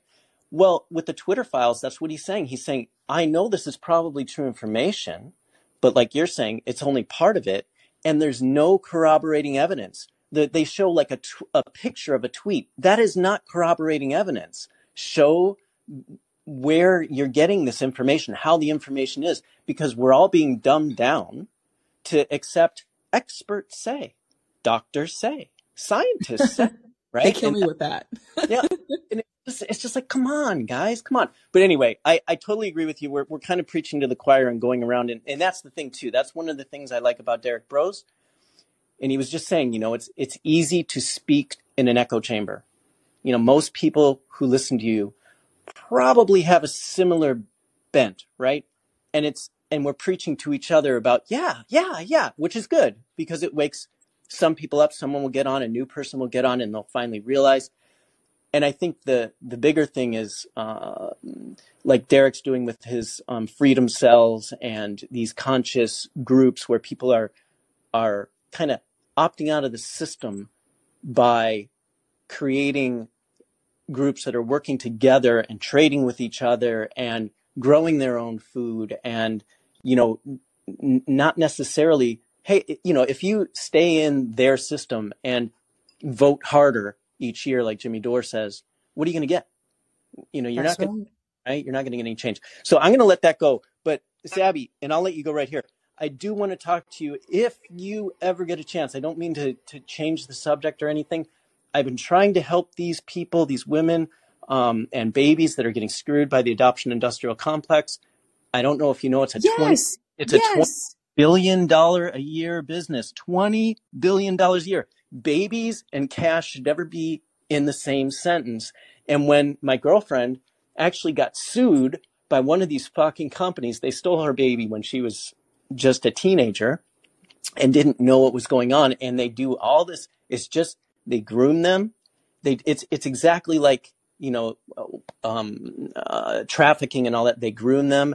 They coerce them. They lie to them. They obfuscate. They don't tell them all the information. They don't let them know that there's these women and girls, that there are options out there to keep their family together. And instead, they say, oh, the only way is adoption. And usually, no offense to anyone out there, it's usually some type of evangelical company, the great white saviors coming in to save the day, because they have the money, the infertile couples have the money to buy these children. It's straight up trafficking, full stop. If you're paying money for children, it's trafficking, right? Now, so I do want to talk to you about that. And I have a ton of information. I think I could get you a great story and a great investigation into it. There is a case right now that the woman that put on the first adoption trafficking symposium, which we went to, she's an adoptee. I wish I could have gotten you to go to that. It was so freaking awesome. But anyway, depressing, but awesome. Yeah. But Do me a favor. Can you, I'm sorry. I know it's been a minute, but can you email it to me again? Because, I will. um, I will. Yeah. I'm, And my girlfriend is saying thank you in the background. She's so thankful because no one will stick up for these women. No one. And my girlfriend actually, this little young girl did so much just by herself, but there's billions of dollars against you, right? So it's a hard fight. And a lot of people don't want to get into it because they're scared. But this adoption trafficking woman and her sister are part of a huge lawsuit that is currently, it's just got pushed through. This is in Korea because so many children, I think it's like 50,000 plus children, babies were stolen from there. And they're here now in America, lost and confused. But I'll send you all the info. It's really interesting. And the case might go through and they might be able to get the whole adoption industry shut down in Korea. It's slow. We don't know what's going to happen. And obviously it's going through the court system. So, flip a coin, but yeah, definitely like email me again. Cause I know I had a number of stories and some things got lost in the fold. And I just, if that ever happens, if you don't hear from me within like a week or two, just email me again. Cause chances are I have a lot of emails and I suck at that part. But no, email me again because I would definitely love for them to get a chance to tell their story. that's so great. I would love that. And don't worry. I know, and I understand it. On my side, I've told so many, tried to get it in front of so many big people and get it out there. And because I think the only way this is going to change is in the court of public opinion. And because the governments both sides have signed legislation that have created this mess in the first place, going back to Reagan and Clinton and many others. But it is a mess. And I think, if we can get more eyeballs on it, and again, the propaganda on adoption is so strong. It's almost stronger than the propaganda on the whole COVID narrative because when you bring up adoption, it's most people think of, oh, unicorns, rainbows, it's all beautiful, it's saving babies. But in reality, the adoption industry has nothing to do with, it's not really about saving babies. It's about giving infertile couples the ability to buy a baby so that they can fill a hole in their heart or, make a family themselves. And they use the narrative that they're all orphans or the mothers are all drug addicts or whatever. And it's just such a big old lie, but that's belief. Yeah, it's profitable. It's Yeah. profitable. Anyway, I'm going to let you go. I love you. I love what you're doing. You're fantastic. And just all of you guys are doing a great job, and we'll talk again soon. Thank you so much. Okay, All right. Roger. Bye-bye. Thank you. Roger, I'm going to go to you. Let me go to Brent first, and then I'll go to you. All right, Brent, you're on the mic. Just got to unmute. Hi, Sabby, can you hear me? I can hear you. Hi, so I was listening to the video on the hearing, and it just seems like these people that were interviewing Taibbi, I think they're funded by the Democratic establishment, so whatever he released, it's threatening the fundraising machine that Debbie Wasserman Schultz or whatever her name is, it depends on for her income. So that's why she's so mean, is because she's looking at her bank account, because all these politicians are greedy people. So they're looking at their bank account and they're thinking about the impact the Twitter files or whatever it's called will have on their income.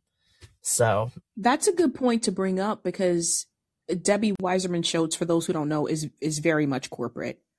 She ran against Jen Perlman. Jen Perlman ran against her as a progressive. But that district, from what I understand, is very much like, liberal, blue, corporate Democrat. So I don't know why they keep voting for that woman, because I'm like, this woman is horrible. Like, she's so mean, but they back those corporate Dems, and someone like her brings in a lot of money too. So that's a good thing. Good point that you brought up, is the fundraising, because it's true. This is not a good look for donors that support these corporate Democrats. It's not a good look. And some of them could pull back and say, yeah, I'm going to not support you this time around, because I don't want any connection to all of this that's going on over there with Elon Musk and these Twitter files.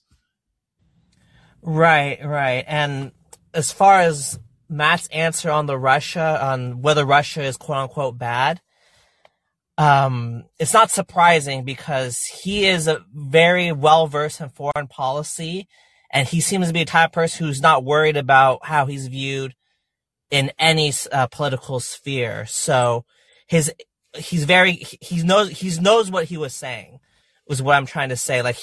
He what he said wasn't a gaffe or anything, because I definitely would not have said that. Yeah. I think I would have spun it back at them, and I would have said, define bad. Right. But he knows what he meant by Russia bad. What they meant is Russia, they're talking about the war, because that's the headlines everywhere. They're talking about the war, referring to the war, and they were trying to put him in a situation where if he said, no, they're not bad, they would smear him and say, Matt Taibbi's not anti-war. Look, he says Russia is not bad, blah, blah, blah, blah, blah. So he has to say that Russia is, in terms of their actions, in terms of what they did, it's bad. And in terms of that, he's able to explain himself later on. And the U.S. is also bad. If Congress asked him that question, is the U.S. bad? If he said yes, I wouldn't have an issue with it, because the U.S. has been invading countries for decades. So all the countries, they're, in terms of foreign policy, they're not quote unquote good. So I think it was an okay answer for him to give, because he has the experience and the knowledge to defend himself. Whereas just regular people like me, if I was being put in the spotlight, I'd probably not be prepared to properly defend myself. Whereas with Matt, he's very well versed in foreign policy, so he's able to defend his answer better, if that makes sense. Matt had a lot of patience. I Yeah. really couldn't have sat through that. Like, I really couldn't have. Like, when I was listening, like, after the first hour, I was like, okay, how long is this going to be? Like, how long is this hearing going to be? I was like wondering Right, there for a second. right. And yeah, I mean, but I was shocked by, like, I thought he was going to say something like, bad could mean many things. Do you mean bad as in foreign policy, economic? Because Taibbi has lived in Russia. Yes. So I think I thought he would give like a more, like, throwback with a more nuanced, ask for a more nuanced question. Like, what do you mean by bad? By economic policy, by foreign policy? What do you mean by, is Russia bad? But he just straight up said, Russia's bad. And that just shows how confident he is because people are going to spin. If he said Russia's not bad, oh man, the media would roast him all. They would say, Taibbi's pro-Russia. Look how he talks about U.S. provoking, blah blah, Ukraine provoking, which is all true. And I get people criticizing me all the time for not acknowledging that, but U.S. provoked and Ukraine expansion of NATO, all this kind of stuff. Look at him. And he says Russia's not bad. He's pro-Putin, which is absolute bullshit. He's not. I've watched his stuff. He's not pro-Putin. He's anti-war. So I think he did a good job. I honestly, like, some of the questions that they asked him, I would have just, I honestly would have thrown those questions like right back at them. Like, and they say, do you think that Russia's bad? I'm like, define bad. Right. Define bad. When was the first time that you met with Elon Musk? Define first time. Oh my God. Is this in person? Is this virtually? Is this a phone call? Is it? I don't know. They were out to get him. They were out to get him, and they wanted to get the sound bites, yes, and to try to make him look bad. And he's too experienced. I could just tell just by the way he's too experienced, too knowledgeable. Because you and I, we would just like start getting agitated, and then you would probably, or any of us would be like, get defensive, you know, because they're clearly trying to go after him. They weren't there to have a sincere discussion. They were just there to go after him, and I would get so angry. I'd be like, F you guys. Well, the question where the one congresswoman, when she was trying to get him to reveal his source, even though she said she wasn't, like that piece, I was like typing, like, because I was listening to this, I was typing, and then when that part came up and I noticed Matt got silent, and I said, uh-oh. That's when I looked over and I was like, I said, uh-oh. I said, she gonna try to trip him up. Right. That's what she was trying to do. Right. You know, like, well, Elon Musk gave you, he's like, again, I can't tell you who my sources are. And she was like, well, either you tell us that Elon Musk, or if it wasn't him, then he wasn't your source. And see, that's what they were trying to do. They were trying to get him to basically cough up enough information so that they can say, oh, Elon Musk was the source. Let's subpoena him and let's bring him in here for a hearing next. And that's what I was afraid of. Like, when he paused and he was like, what do you mean? Yeah, I don't know. Yeah, I could tell he handled that really well, because I don't know how he does it, but all that, was that televised too? Yeah, the part where it was the same woman, but she was also asking about, did you release the information on Twitter first, or did you give that information to the chairman first? And he got tripped up a little bit over that. And I was sitting there and I was listening to that, and I was like, Matt, you released it on Twitter first. He was like, he said, I think I put it on Twitter first. And I was thinking to myself, like, no, you did, Matt. You released it on Twitter first. I already read this. 2 people. That's why. So it was weird for me. And like, if you guys would have been listening to it live too, you probably would have feeling the same way. Like, Matt, you released it on Twitter first because Sabrina and a bunch of other people covered it when you released it on Twitter. So that's what I was thinking. I was like, no, don't let her trip you up. You released it on Twitter first, and then you gave the information to them. But she was like, did you give it? She tripped him up because she said, did you give that information to Twitter? And I think that's what tripped him up, because technically, did he give the information to Twitter? No, Twitter already had the information. He released it on Twitter, on the platform. And I think she did that on purpose.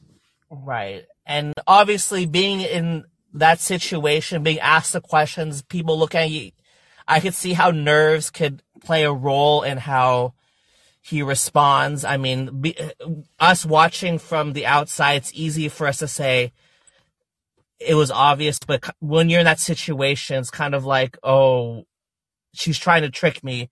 I have to be careful. So, Yeah. Yeah. so. No, I hear you.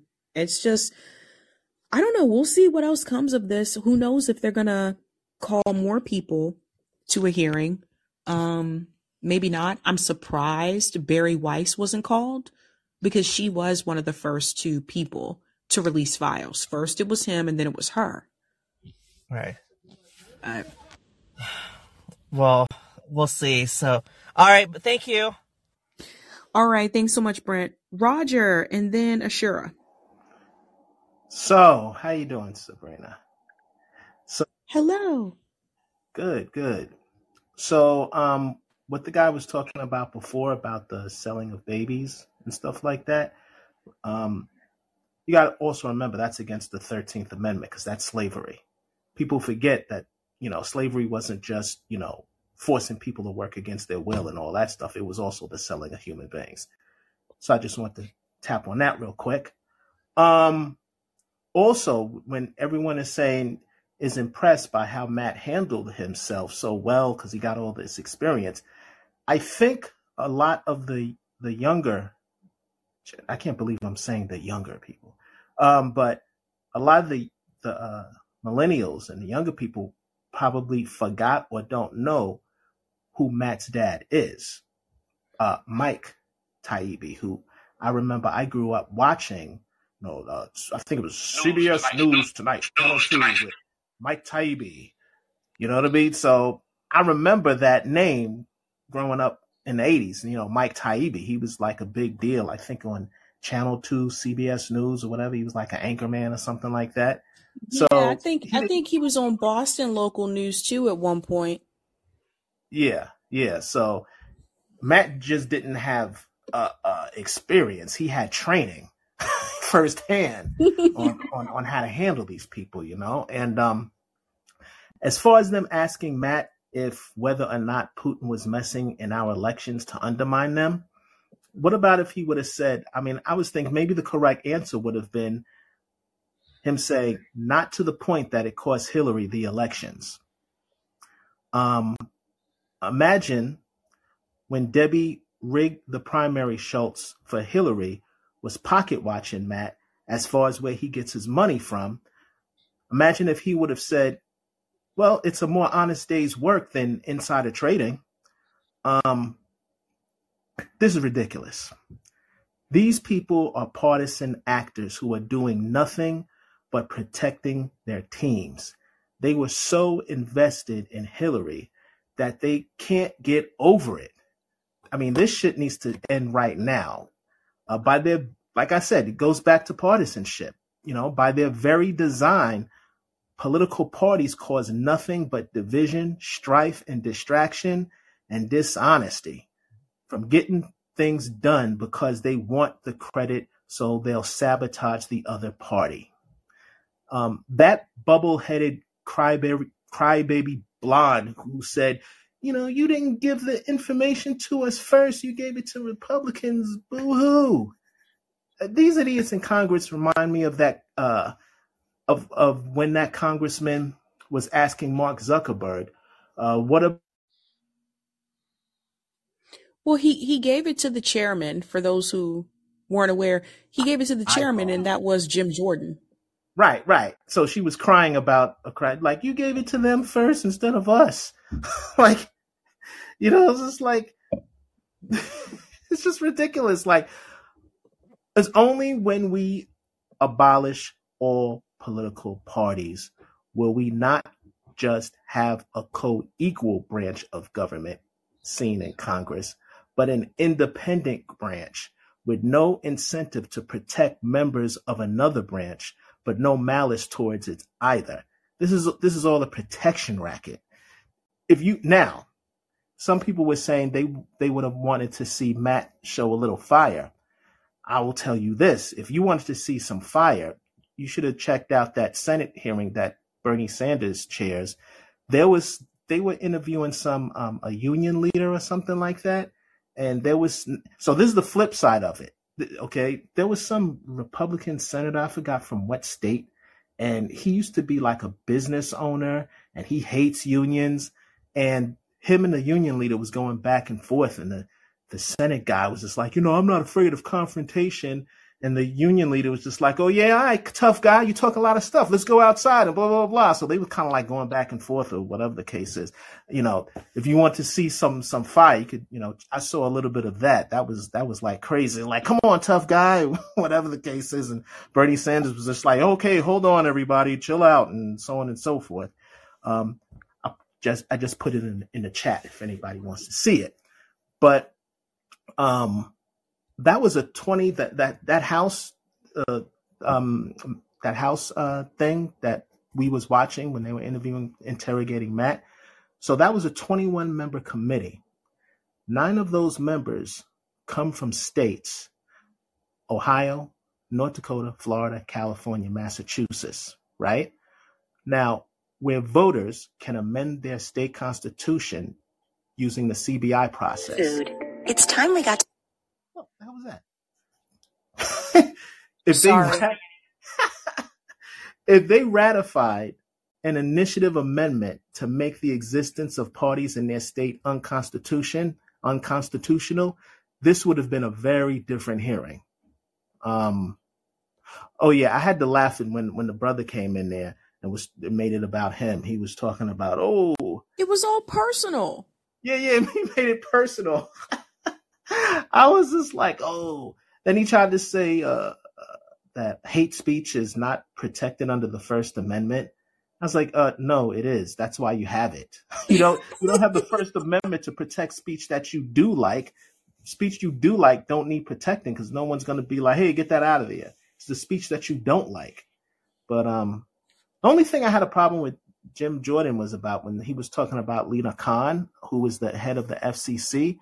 I do like her because from what I've been seeing, she's been the only person in the Biden administration that's actually doing something with these corporations, where she's leaning toward or been practicing or getting ready to practice or threatening to practice enforce antitrust law, which we haven't seen in decades. We've been allowing these companies to just merge and merge and merge and merge, and then they talk about who was that guy? That guy Lynch, who said the Russian oligarchs. That guy, I think that guy was from your state, Massachusetts. He's terrible, Roger. The Russian oligarchs. I was like, we got American oligarchs right here. Yep. It'll be because we've allowed these industries to be like, hold on, wait a minute, you can't merge. You know what I mean? But to be honest with you, I am past antitrust at this point. I'm for worker and government takeovers of essential industries. And now with this new weapon, revoking of corporate charters to reissue cooperative charters instead. We got to start putting that language out there of revocation of corporate charters and reissue as cooperative charters. Also, I thought Darrell Issa left Congress a few years ago. That was the guy that used to say, protected by Viper, stand back. I was like, I thought that guy left. I thought he resigned years ago when he came back. But I don't know. Let's bring in Ashura. Ashura, what's your take on the hearing today? Just got to unmute. I had to quickly see it. So it was a good thing there was a long list of people. I kind of got annoyed at the Washerman Schultz. I would have basically went on her right now. I'm like, why are you still in the office? Honestly, she shouldn't even be able to still keep a seat. Well, Like, they're corrupt, so they'll do anything possible. I mean, I was watching CJ and Nick today, and I heard that what was it? What the fuck are called? Is it the Justice Democrats or some group that got annihilated in some state? The Democrats just fucking took over and made them look bad, and Bernie Sanders basically throw them under the I bus. think it was Nevada. Yeah. So some Nevada oh, Democrat. Nevada, the Democratic Socialists in Nevada were taking over. Yeah, they got rid of them. It's not one of that guy with the glasses. He's not from that group, is he? The guy who came on my show. Yeah, Mr. Mix N- of Harry Potter No, and he's not a. You know what? You guys got jokes. Harry Um, Potter. I forgot what the other equation is. what did Max say? Max Blumenthal said he was Harry Potter and something else. Um, yeah, they no, he's not a democratic socialist. He's a Okay. socialist. I thought they were the same thing. No, He was bitching like a Democrat. no, they're not the same thing. No, Okay. democratic socialists believe in capitalism reform, that you can reform capitalism. Socialists don't. Okay. Socialists believe in workers owning the means of the production. So these people were in the Democratic Party. Yes, just like the squad, they're Democrat. They call themselves democratic socialists. That wouldn't be a problem if Nevada. Nevadans can amend their constitution using a citizen ballot initiative process. Imagine if they did that and just said the existence of political parties in the state of Nevada shall now be deemed unconstitutional. That fight would have even happened because there would be no party infrastructure. Just you're a candidate, you have your own infrastructure. Everyone for himself. Yeah, because they tried to go after Taibbi, like they tried to destroy him right there, that he was a liar. I'm like, wait a minute, he gave it to Jim Jordan. I didn't understand the question at first. Like, did she talk about as if where did you post the thing first on that day, or was it on days beforehand when the Twitter files came out? Because I was kind of confused on the question. But I think she did that on purpose, Ashura. Yeah, because I was like, "Were you talking the day it came out, or I'm talking like this day when you coming to Congress?" Because I'm like, he put it out, but then on this day he gave it to Jim Jordan because the Republicans are in power. Because if the Democrats were in power, the Democrats would have gotten the deal. Right, because see, a lot of these politicians, like honestly, a lot of them were lawyers first. Well, they are lawyers, most of them, and Most rich of them people. are, yeah. So they know how to ask. I mean, with the exception of like the squad members, most of the congressmen and women were lawyers, and so they know how to ask questions in such a Wasn't way. Talib a lawyer? The effective ones know how to do it in such a way to trip people up if they need to be. Yeah, but wasn't Talib a lawyer herself? Rashida Tlaib. Yeah, you said the squad weren't. Like, I'm pretty sure Talib was a lawyer. I didn't know she was a lawyer. That's interesting. She was allowed to run with Justice Democrats then. Yeah, because I'm pretty sure her thing is that she was a lawyer. What Uh, type of lawyer? what? What type of lawyer? Because that could make a difference. Was she a labor lawyer, a trial lawyer, I or was don't she know a what kind of lawyer he was. Ask Jan Guker what kind of lawyer he was. I mean, he said he was a lawyer, Oh God. and he tried to fucking make. He tried to immigration pin. lawyer? Someone put Uh, in the chat immigration lawyer. okay. Oh, okay. So, because Jay Guger, he said like the reason why he quit being a lawyer is because they tried to make him pin some guy that didn't do something, and he felt like he didn't want to do it. That's why he left. I mean, who knows? Maybe he was basically a bad lawyer, so he made up a fucking story. Because I saw Cenk Uygur, he was still bitching about the Tucker thing. I'm like, what do you mean this thing is selectively edited? Like, it wasn't Kevin McCarthy just gave him the fucking tapes? No, And but everybody, listen, but listen about the tapes. Um, Convo Couch and Chuck Modi were actually there on the ground when January 6th happened, and they live streamed it. yeah, I was And watching too. But listen, even Chuck Modi and Convo Couch both said back then they let them in. They had the video footage that showed them being just let in, Yeah, and that's why they got demonetized. Wow. yeah, because I saw the picture too. Like they let him in, they let them in, and Kokolinsky, he was showing that same thing, and then when they put the other side, like some other version where, oh, they didn't let in, they just bust right in. Kokolinsky automatically changed his mind. He was like, "Oh my God, the Democrats are so fucking right. I thought it was this, now it's that." I was like, "This guy is such a fucking fraud." Mm-hmm. Yeah, I see there's some shit going on online between Bree and the guys at RBN. I mean, that one thing about the dirty break is still going on. I told you guys I don't spend that much time on Twitter. Like most of the time, I got to tell you something interesting. So yesterday was my birthday. I guess that's not the interesting part. You guys knew that already. But because I had plans yesterday, so I posted like my happy birthday thing, Yeah, I and saw the then pic. I was off Twitter the rest of the fucking day. Yeah. And you know what? It felt good. Like honestly, like I posted that one thing because usually I'll go on there and I'll at least post something. I may not respond to shit. I'm notorious for that, but I'll at least post something. Yesterday, I posted that one thing, and then I was off for the rest of the day. And then I think I came back later on that night and retweeted something, and that was it. And mentally, I think it's really like healthy to not be on Twitter all the fucking time. But like I told you, I don't. I told you guys I don't fuck around on Twitter like that. Like I don't get into arguments with people on Twitter. I'll post something and then I'll hop off. That's Hold it. on. Like Were I you don't the have girl in the middle? time. That Huh? was you. Was you the sister that was in the middle?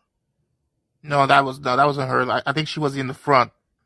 You can tell Sabi has a specific nose. I knew it was her. She Yeah, was. I was blowing out the candles. But hold up. Wait a minute. I could have swore that was you. And hold on. No, who's the other black child blowing out my candles? Yeah. That's me. Somebody was. You were trying to blow them out before Oh, the that's cake was right. even on the Yeah, table. I forgot. I made Looked fun like of you you were in a because rush. yeah, okay. Yeah. I forgot you. I told you you lost your pigmentation when you got older. Oh shit. I did. I don't know what You happened. came to Oh my America and you God. lost your pigmentation. So I'm looking at the middle because that looks more like you today. I'm not that light skinned. I mean, I'm not even light skinned, but yes, my complexion did get lighter when we moved to the States. Wait, where were Wow. you when that birthday was happening? That was in Germany. Germany. Okay. Yeah. Yeah, that was in Germany. I don't know what it was. Must have been something in the air, but my complexion did get lighter when I moved to the States. Um, but yeah, I mean, it's the girl standing next to me in the picture. That's more so Courtney Banks' complexion. So if you follow Roger, you follow the Banks sisters on Twitter? Not really. Okay. I mean, Well, nothing, like nothing, no shade at him, anything like that. I just, well, if you look at Courtney's Twitter page, she Mhm. posted a picture of me and her at the Rage Against the War Machine rally. Oh, I saw that. Yeah, so yeah, that's Oh, by the my way, why complexion. wasn't But the other sister there? those are not your sisters. Those Yeah, two they're girls both next. sisters. Yeah, they're No, both sisters. those two girls are sisters, but they're not my sisters. Those were my Oh, friends. Yeah. that middle one looks like you. We don't all look alike, Roger. Yeah, because I was wondering, did the other one was on vacation or something? Because she wasn't there. Because normally they do everything together. I think Courtney said that Keisha was either, I think Keisha might have been either with her boyfriend or she was traveling, something like Okay. that. I forgot. She explained it to me. She wasn't going to be able to make it. Okay. Yeah. So, have you heard anything about if they're doing any rallies after this? I mean, they said there was going to be a rally after the war machine thing. Yeah, I announced the rally on March 18th in DC in front of the White House. Okay, so no, it's the one for the okay. So after that, like no more marches, just that one. I don't know. I mean, this is a different groups organizing this one. It's different groups organizing different marches. Yeah, because I saw the pro-war Ukraine rally. Don't even get me started. Don't even get me started. Pro-war Ukraine rally, and that was anti-war, but the one with the libertarians was not. That was pro-war. I'm like, what the fuck? How the fuck do you do this? What do they call it? Cognitive There's Samantha dissonance? Powell there. Yeah, she was there, like she was watching, and people were Oh, she saying, had a "Oh, speech. So no." someone said in the chat that it's the water, Sabby. You know what? It may have been because like when I lived in Germany, we weren't allowed to we couldn't drink the water, the tap water. So my Right. mom used to buy like bottles and bottles of Evian water. I don't even know, does the stores still sell that? It's the Evian water. I just remember we couldn't use the water. And like even when like my mom had to wash my hair, she used to have to use bottled water to wash my hair when we were in Germany. Fuck, what's wrong with the water? I mean I don't know. I just know we could not drink the tap water. I think it was my mom called it hard water. I don't know what that means. Like she was like it was hard water, and I'm like, yeah, I don't know what that really meant. I just knew we could not drink the water, and like Hard none of my water usually friends. means a lot of minerals in the water. yeah, that's what I was saying. Like must have been minerals, something in there. Okay. So any update you got for the town of Ohio? Nothing. Joe Biden hasn't showed up. He hasn't gone back from Ukraine. I'm covering the hearing that happened with Norfolk Southern tomorrow on RBN. Okay. I'm not doing another hearing on my channel tomorrow night because I didn't. You guys are probably like, "Damn, this shit is long," and I didn't even do the whole thing. How long was it? It was over. That hearing today was over 2 hours. I think it was 2 hours and 25 minutes. Don't they go much longer than that for these hearings? Yeah, like they 10 usually go hours, 12 longer than hours? that. It depends. It depends. Like the one for the railroad company, that one is also a little over 2 hours. But there's certain parts I'm going to cover for that tomorrow for RBN. And then I actually have a guest coming on tomorrow night on my show in the beginning. It's the gentleman who's trying to do the Philly Public Bank. He's going to come on and I have news stories. So Yeah, my final thought is you got the Republicans running this shit, and they look good right now with the free speech and everything, and the Democrats are looking like they're Republicans, even though they are Republicans, but they're dropping the ball if they're going after this guy for exposing that it was Democrats who were basically nudging Twitter to go after Republicans and Donald Trump, or cancellation everywhere. And for some reason, like just exposing that makes you a bad person. Well, my thing is, again, is that just because they may not like the information that was revealed doesn't mean the information is false. Well, just make them look bad, because now people can't say that the Democrats aren't the same as the Republicans. They're basically the same thing. It's like when I talk to people, they say, "Oh, well, you watch Jimmy Dore," and you said Jimmy Dore's. They say like his fucking channel is more right wing than it is left. Blah blah blah blah blah. I'm like, who fucking cares? It's like Jimmy hasn't changed, so why do you care? How do people even know that? Like, how would people even know? I think it's the comment section. Their idea is just the comment section based on a certain video that's not racking up numbers like the rest do. And their narrative is, well, it's because he talks about COVID and he goes after Democrats, therefore those videos go up. And if the police videos don't go up, that means, oh well, it's that channel's right wing. I mean, people can just fucking comment without having to be a subscriber. That's a good point. I mean, there are trolls. There are some people who will just do that. And some people hate watch. This was like brought to my attention last year, Well, or yeah. someone told me this before. They said some people just hate watch. And I'm like, why? Why would you waste your time? Give me that hour and a half back. Well, some people they treat Jimmy like he's Alex Jones, so they needed a new villain. Yeah, and with the Marianne thing, like it's not going so well. It's like with Twitter, I think people are they're owning up to Marianne. I mean, she literally says, "I'm bending the knee on national television. When shit comes to the fan, I will bend the knee to Joe Biden." And where's the dirty break? Where's the so-called dirty break that was going to happen? And Bree's been going after like RBN members for just saying that Marianne's not going to do it. She's going to do a dirty break. No, IBN says no, she's not going to do it because she doesn't want to do it. And then then she puts the Kashama video. Shama. Yeah, she'll better correct that. She'll bite your head off like she did mine. No, she didn't correct Eric when she said it. I think it was Eric. Eric said it right. And she didn't correct him. Which Eric? She corrected me though. No, there was another Eric. He was repeating with the K one. I was like, okay, so I'm gonna get a correction. Well, No, I'll just say this again. Like, I don't do that. I don't like that back and forth, like Twitter stuff. Like, I really don't like that.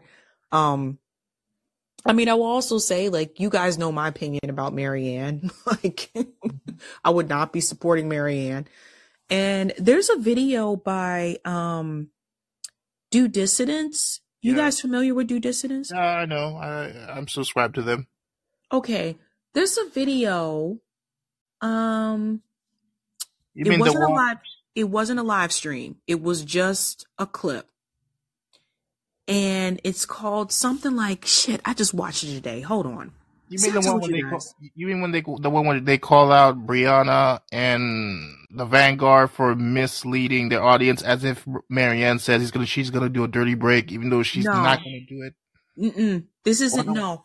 This isn't even like a. This video is like 8 minutes long, and it's not even. I don't think they show. No, he doesn't show any clips or articles or anything. It's just like a solo commentary. Okay, was it just him? Not Tucker. What's his name? Like the guy with the glasses. Was it just him talking? Yes.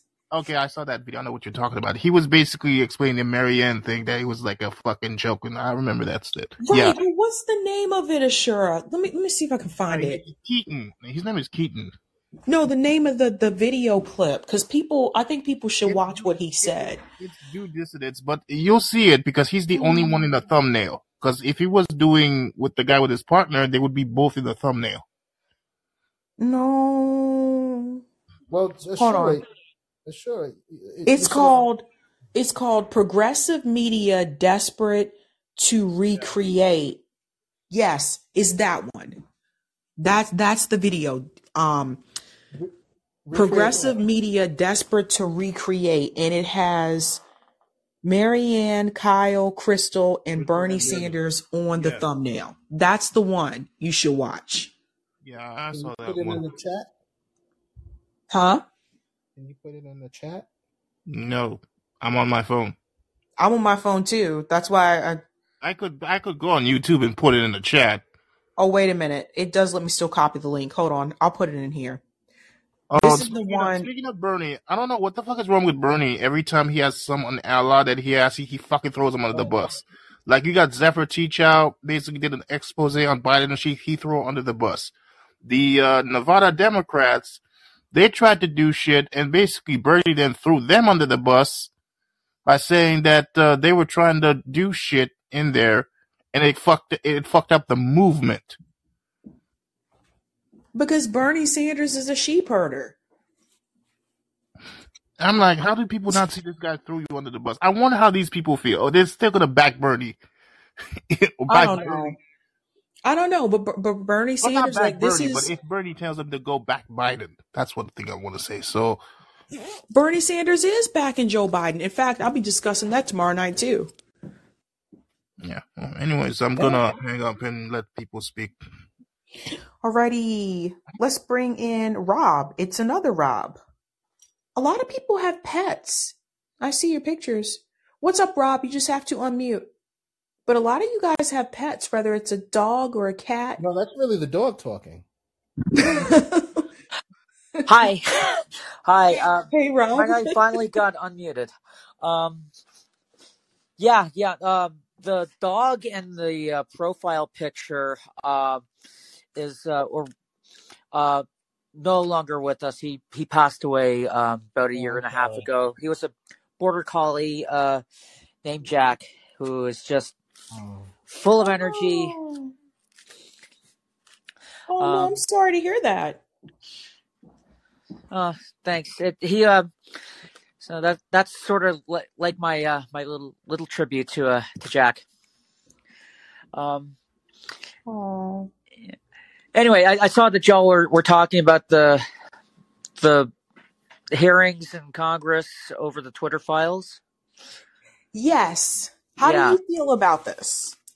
It was correct me if I'm wrong, but wasn't it originally Republicans looking into the censorship that Twitter under the old regime was undergoing with regards to the Hunter Biden laptop and I think so. I think yeah. originally, yeah. Excuse me. Yeah. Democrats certainly were looking to really bully the fuck out of Matt Taibbi, weren't they? Because the clips that I saw, it was them just hectoring the hell out of Taibbi, and it looked like they were like relishing doing it because they clearly have had it out for Taibbi ever since 2016 or 2017 when he wouldn't go along with the Russiagate narrative. Oh yeah. Anybody that see, this is why like certain people are not invited onto liberal media outlets. This is why certain people are not invited onto CNN or MSNBC. Any of those people that went along with the, Russiagate is not real. Nah, they won't let them come on. Yeah, I also saw Keith Olbermann dumping on Taibbi and saying something like, "Wow, I wish I hadn't put him on my TV show back in the day," or some stupid crap like that. Keith Olbermann is another, for people who don't know, Keith Olbermann is another corporate Democrat journalist. That's all he is. Another corporate goon. Who was originally a sportscaster on ESPN. Yep. If you see your local news, the sportscasters who crack jokes when they're giving the scores or showing the plays, Olbermann and Dan Patrick basically created that formula. That's interesting. I didn't know that. Yeah. They were the first sportscasters to fancy themselves comedians, basically. And of course, yeah, he carried that on when he switched to MSNBC. Olbermann's actually infamous in broadcasting for not playing well with others. Like he's been with ESPN like 2 or 3 times, and each time he kept burning bridges. He was on Al Gore's network. Al Jazeera. Yes. And then fell out with them. Remember when people told Al Gore that he was crazy when he started talking about climate change? Yeah. I didn't know about that. Yeah. So, anyway, the last thing I heard about Olbermann was he was going to go back to MSNBC, but he was apparently blocked from doing so by Rachel Maddow, which Whoa. yeah, that was like news for like 5 seconds last year. What? Yeah, he was going to be given, I think, Rachel Maddow's time slot when she was going to be not stepping down, but lightening her workload, and she vetoed it, which is ironic because she started out Because on that network he's as the one that's Oprah's guest responsible for host. bringing her over. I'm sorry? He's the one responsible for bringing her to MSNBC. Exactly. Yep. Yes. Wow. Yeah. Crazy times. Yeah. And I also saw like the Democrat Congress people just hectoring Taibbi over well, when did you first meet Elon Musk? And well, I can't tell you that because that would be revealing a source, and just going back and forth. I've noticed ever since he started doing the Twitter files, if Taibbi's on like a indie left media, he's much more testy than he normally is. He did Sorota's call-in maybe 2 or 3 weeks after he started publishing the Twitter files, and Sirota didn't really say anything bad. He was just saying something like, regardless of what you think of Elon Musk and Twitter, what's being revealed in these files it's newsworthy, and it's worth discussing. And Matt was like, "Are we done apologizing for my piece?" And then I didn't hear I covered that on RBN, and yeah, I think Matt Taibbi's probably just frustrated and probably like, damn, will people leave me alone about this shit? Like, yeah, I don't know, man.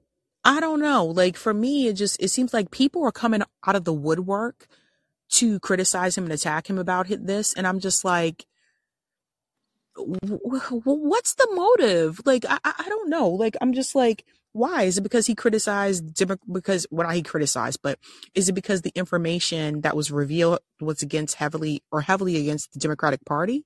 Is that why people are so upset? Like, you guys are being ridiculous. I bet you if Matt Taibbi released information and most of it was about the Republican Party, most of these people wouldn't have said anything to him about this. They would not be criticizing him right now. They would be like, oh, good job, good job. And that includes people like Mehdi Hassan. Mehdi Hassan was another one who attacked him and said, doing PR for the richest man in the world. They all had the same fucking talking point.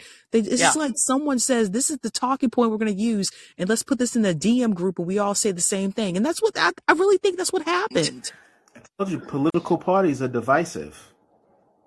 If all of us, looked at all of these politicians the same way, then they have no wins. That's why they keep us divided with these parties. We got to get rid of them. Yep.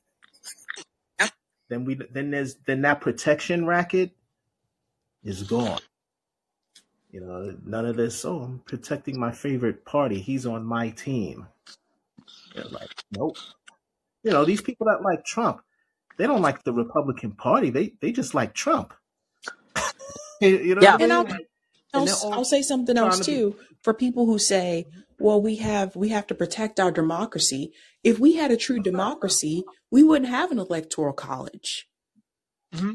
And we would have a national ballot initiative. Exactly. It would just be a popular vote. There wouldn't be political parties. We wouldn't have electoral college if we had real democracy. We don't have real democracy.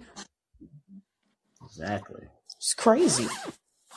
They wouldn't make it so that third-party candidates can't get on the debate stage. Like I said, they learned their lesson from Ross Perot. After Ross Perot, they were like, oh, hell no.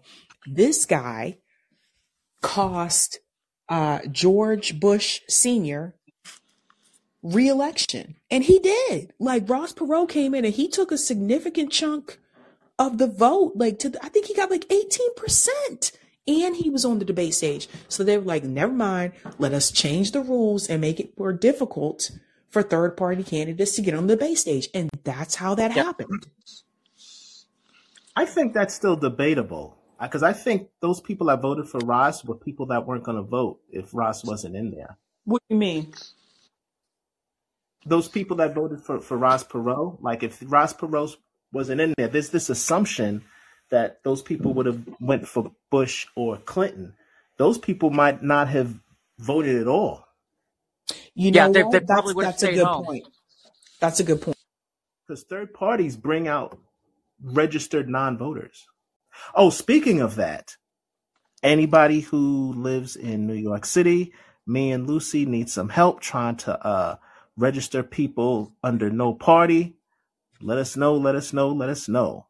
We need as much help as we can.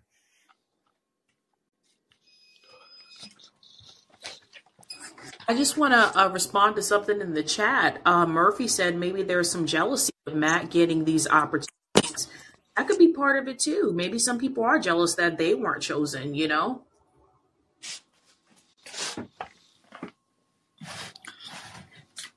Oh, a response to why Barry Weiss wasn't called upon to testify. Didn't she leave the Twitter Files project early on after Elon banned discussion about the guy that was tracking his plane?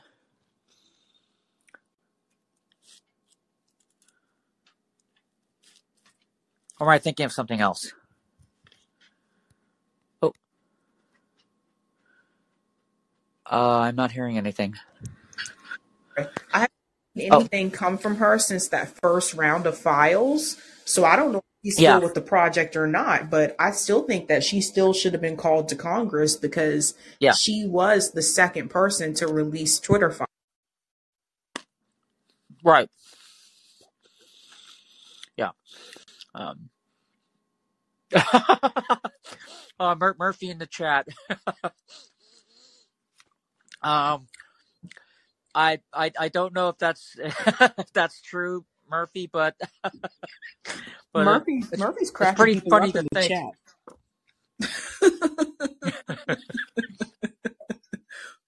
chat. Murphy's cracking people up in the chat. But anything else, Rob? Because I'm going to finish up with Red and then I'm going to head out. No. Just to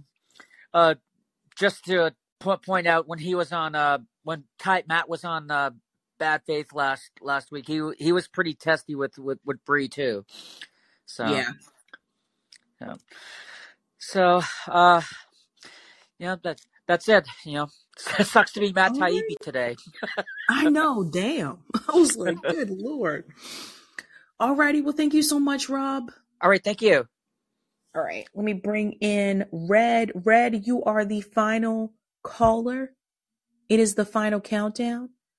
You just got to unmute your mic. It's the final countdown. Da-na-na-na. Da-na-na-na. Da-na-na-na. The final countdown. Sorry. That song always I used to make fun of that music video. Red, are you there? Red might have fallen asleep. Red might have been like, look, it's past my bedtime. Go ahead, Roger. Maybe his thing got grayed out. His mute button might have gotten grayed out. That happens sometimes. Yeah, also, you might be singing. You might be seeing a lot more, some that I recently learned. You might be seeing a lot more independent voters, registered voters across the country, at least for those states who've passed automatic voter registration. because I think I mentioned this before when you were on Case's show and talking about what happened in Nevada, and about how the Democrat registration went from 39 to 30%, but independent went from 20 to 28%. That they said that was mostly because of automatic voter registration. So when you interact, if you've never voted, if you never were registered before, and you interact with the state agency, like the DMV or Department of Health or whatever the case is, right? They will automatically register you, and of course, they're not going to show size. They'll automatically put you in the independent, no party preference, unaffiliated, non-affiliated column. So it's kind of like on automatic pilot. Also, I don't know how many states are doing the pre-registration, but we passed in New York State pre-registration for 16 and 17-year-olds. So it's like we could get people registered under the no party column by the time they turn 18. The system will just they turned 18. We already got the information. Boom. Register them. To increase that independent count. Because we're already the majority. We just have to. We only hit 50% once, but I think they said, if you remember when they said, 50% of Americans consider themselves independent. That's not the same thing as 50% of Americans are registered independent. There are a lot of people that consider themselves, I'm an independent, but they're still registered Democrat. Yeah, that's true. That's true. That's why you and Lucy were right about that people need to change their registration. Yeah. Because that speaks volumes. I'm a registered independent. Because what happens is these politicians, when it comes time to campaign again, they take a look at, I guess the proper term is voter rolls. I've heard that term before, but they go to the Board of Elections. I don't know what other states call them or whatever, but in New York State they call them the Board of Elections, and they take a look at how many people are registered in their district under their party. Once they start seeing like, oh shoot, the number of indies grew, and the number of Dems either stayed stagnant or it went down, then they start panicking. I want a lot of panic. Once you make your state a purple state, then you become a swing state. And once you get just about everybody, or at least more than 50% of the people in your state independent, then you become then you're going to be seeing a lot of attention coming to your state from these people wanting to run for president and so on and so forth. Not to say they're going to do anything, but I'm tired of Iowa being the freaking, you know what I mean? Like, well, not anymore. Not anymore. Oh yeah, because they shifted it to South Carolina now.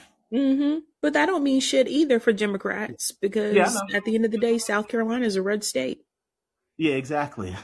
It's just like that doesn't, it's the illusion of power. Oh, and I definitely got something for you regarding with the ballot initiative stuff. So I got some news for you that I'm gonna send you regarding Mississippi. You already know about Oklahoma, but there's some news about Mississippi that you're gonna see coming up. All right. Cool. All right, guys. All right, Red, we're gonna try one more time. Red, are you there? The final countdown. That band, fun fact, that band also sang this song called The Trail of Tears, which is like the actual Trail of Tears, like from history, called Cherokee. They're like, Cherokee, walking on the Trail of Tears, Cherokee. Man, those bands from the 80s were wild. That sounded like one of those the music from the 80s after school cartoons. Oh, they don't. You know what? They don't do after school specials anymore. They don't do after school cartoons anymore. They don't do Do they Saturday still morning do? cartoons anymore. I was going to ask that for those of you who have kids. Do they do Saturday morning Nope. cartoons anymore? That ended after the 90s. Once we got into the Damn. 21st century, that's been gone for since Bush was president, Sabby. Because Damn. everything is instant now. You could just get like on demand and all that stuff. Saturday morning cartoons was my jam. Like, I used to get up in the morning, make myself a bowl of cereal, and plop right in front of the TV and watch Saturday morning cartoons. I'll send you a couple of videos about what happened. It was a combination of stuff. Part of it was the government, but Of course. there was some other stuff as well. But yeah, no, the 90s was the last decade. I used to watch Looney Tunes and stuff like that. Does Looney Tunes even still come on anymore? Well, like I said, if you want to catch anything, you gotta, it's you either get it on YouTube or like Toon, well, not Toonami, but this other, like you could get anything that you want now, like instantly. So you could go to HBO Max or something. That's Warner Brothers. Okay, well, I did see that apparently The Real World came back, and I was like, they brought The Real World back. The Real World will never be, new Real World will never be like old school Real World on MTV. It will never be the same because this was before social media. Well, that was the first reality show. Yep, it really was. For people who don't know that, like, it started with The Real World. It was before social media, and like they weren't allowed to have like any phones. Like, they couldn't have like their smartphones. They couldn't watch TV, none of that shit. None of that. They just had to deal with each other. All right, I'm going to head out, guys. It is past my time. And it is the final countdown. The final countdown. Red, are you there? She's going away. Good morning. Good morning, Noel. All right, guys. Thanks so much for tuning in. I'll be back live tomorrow night. And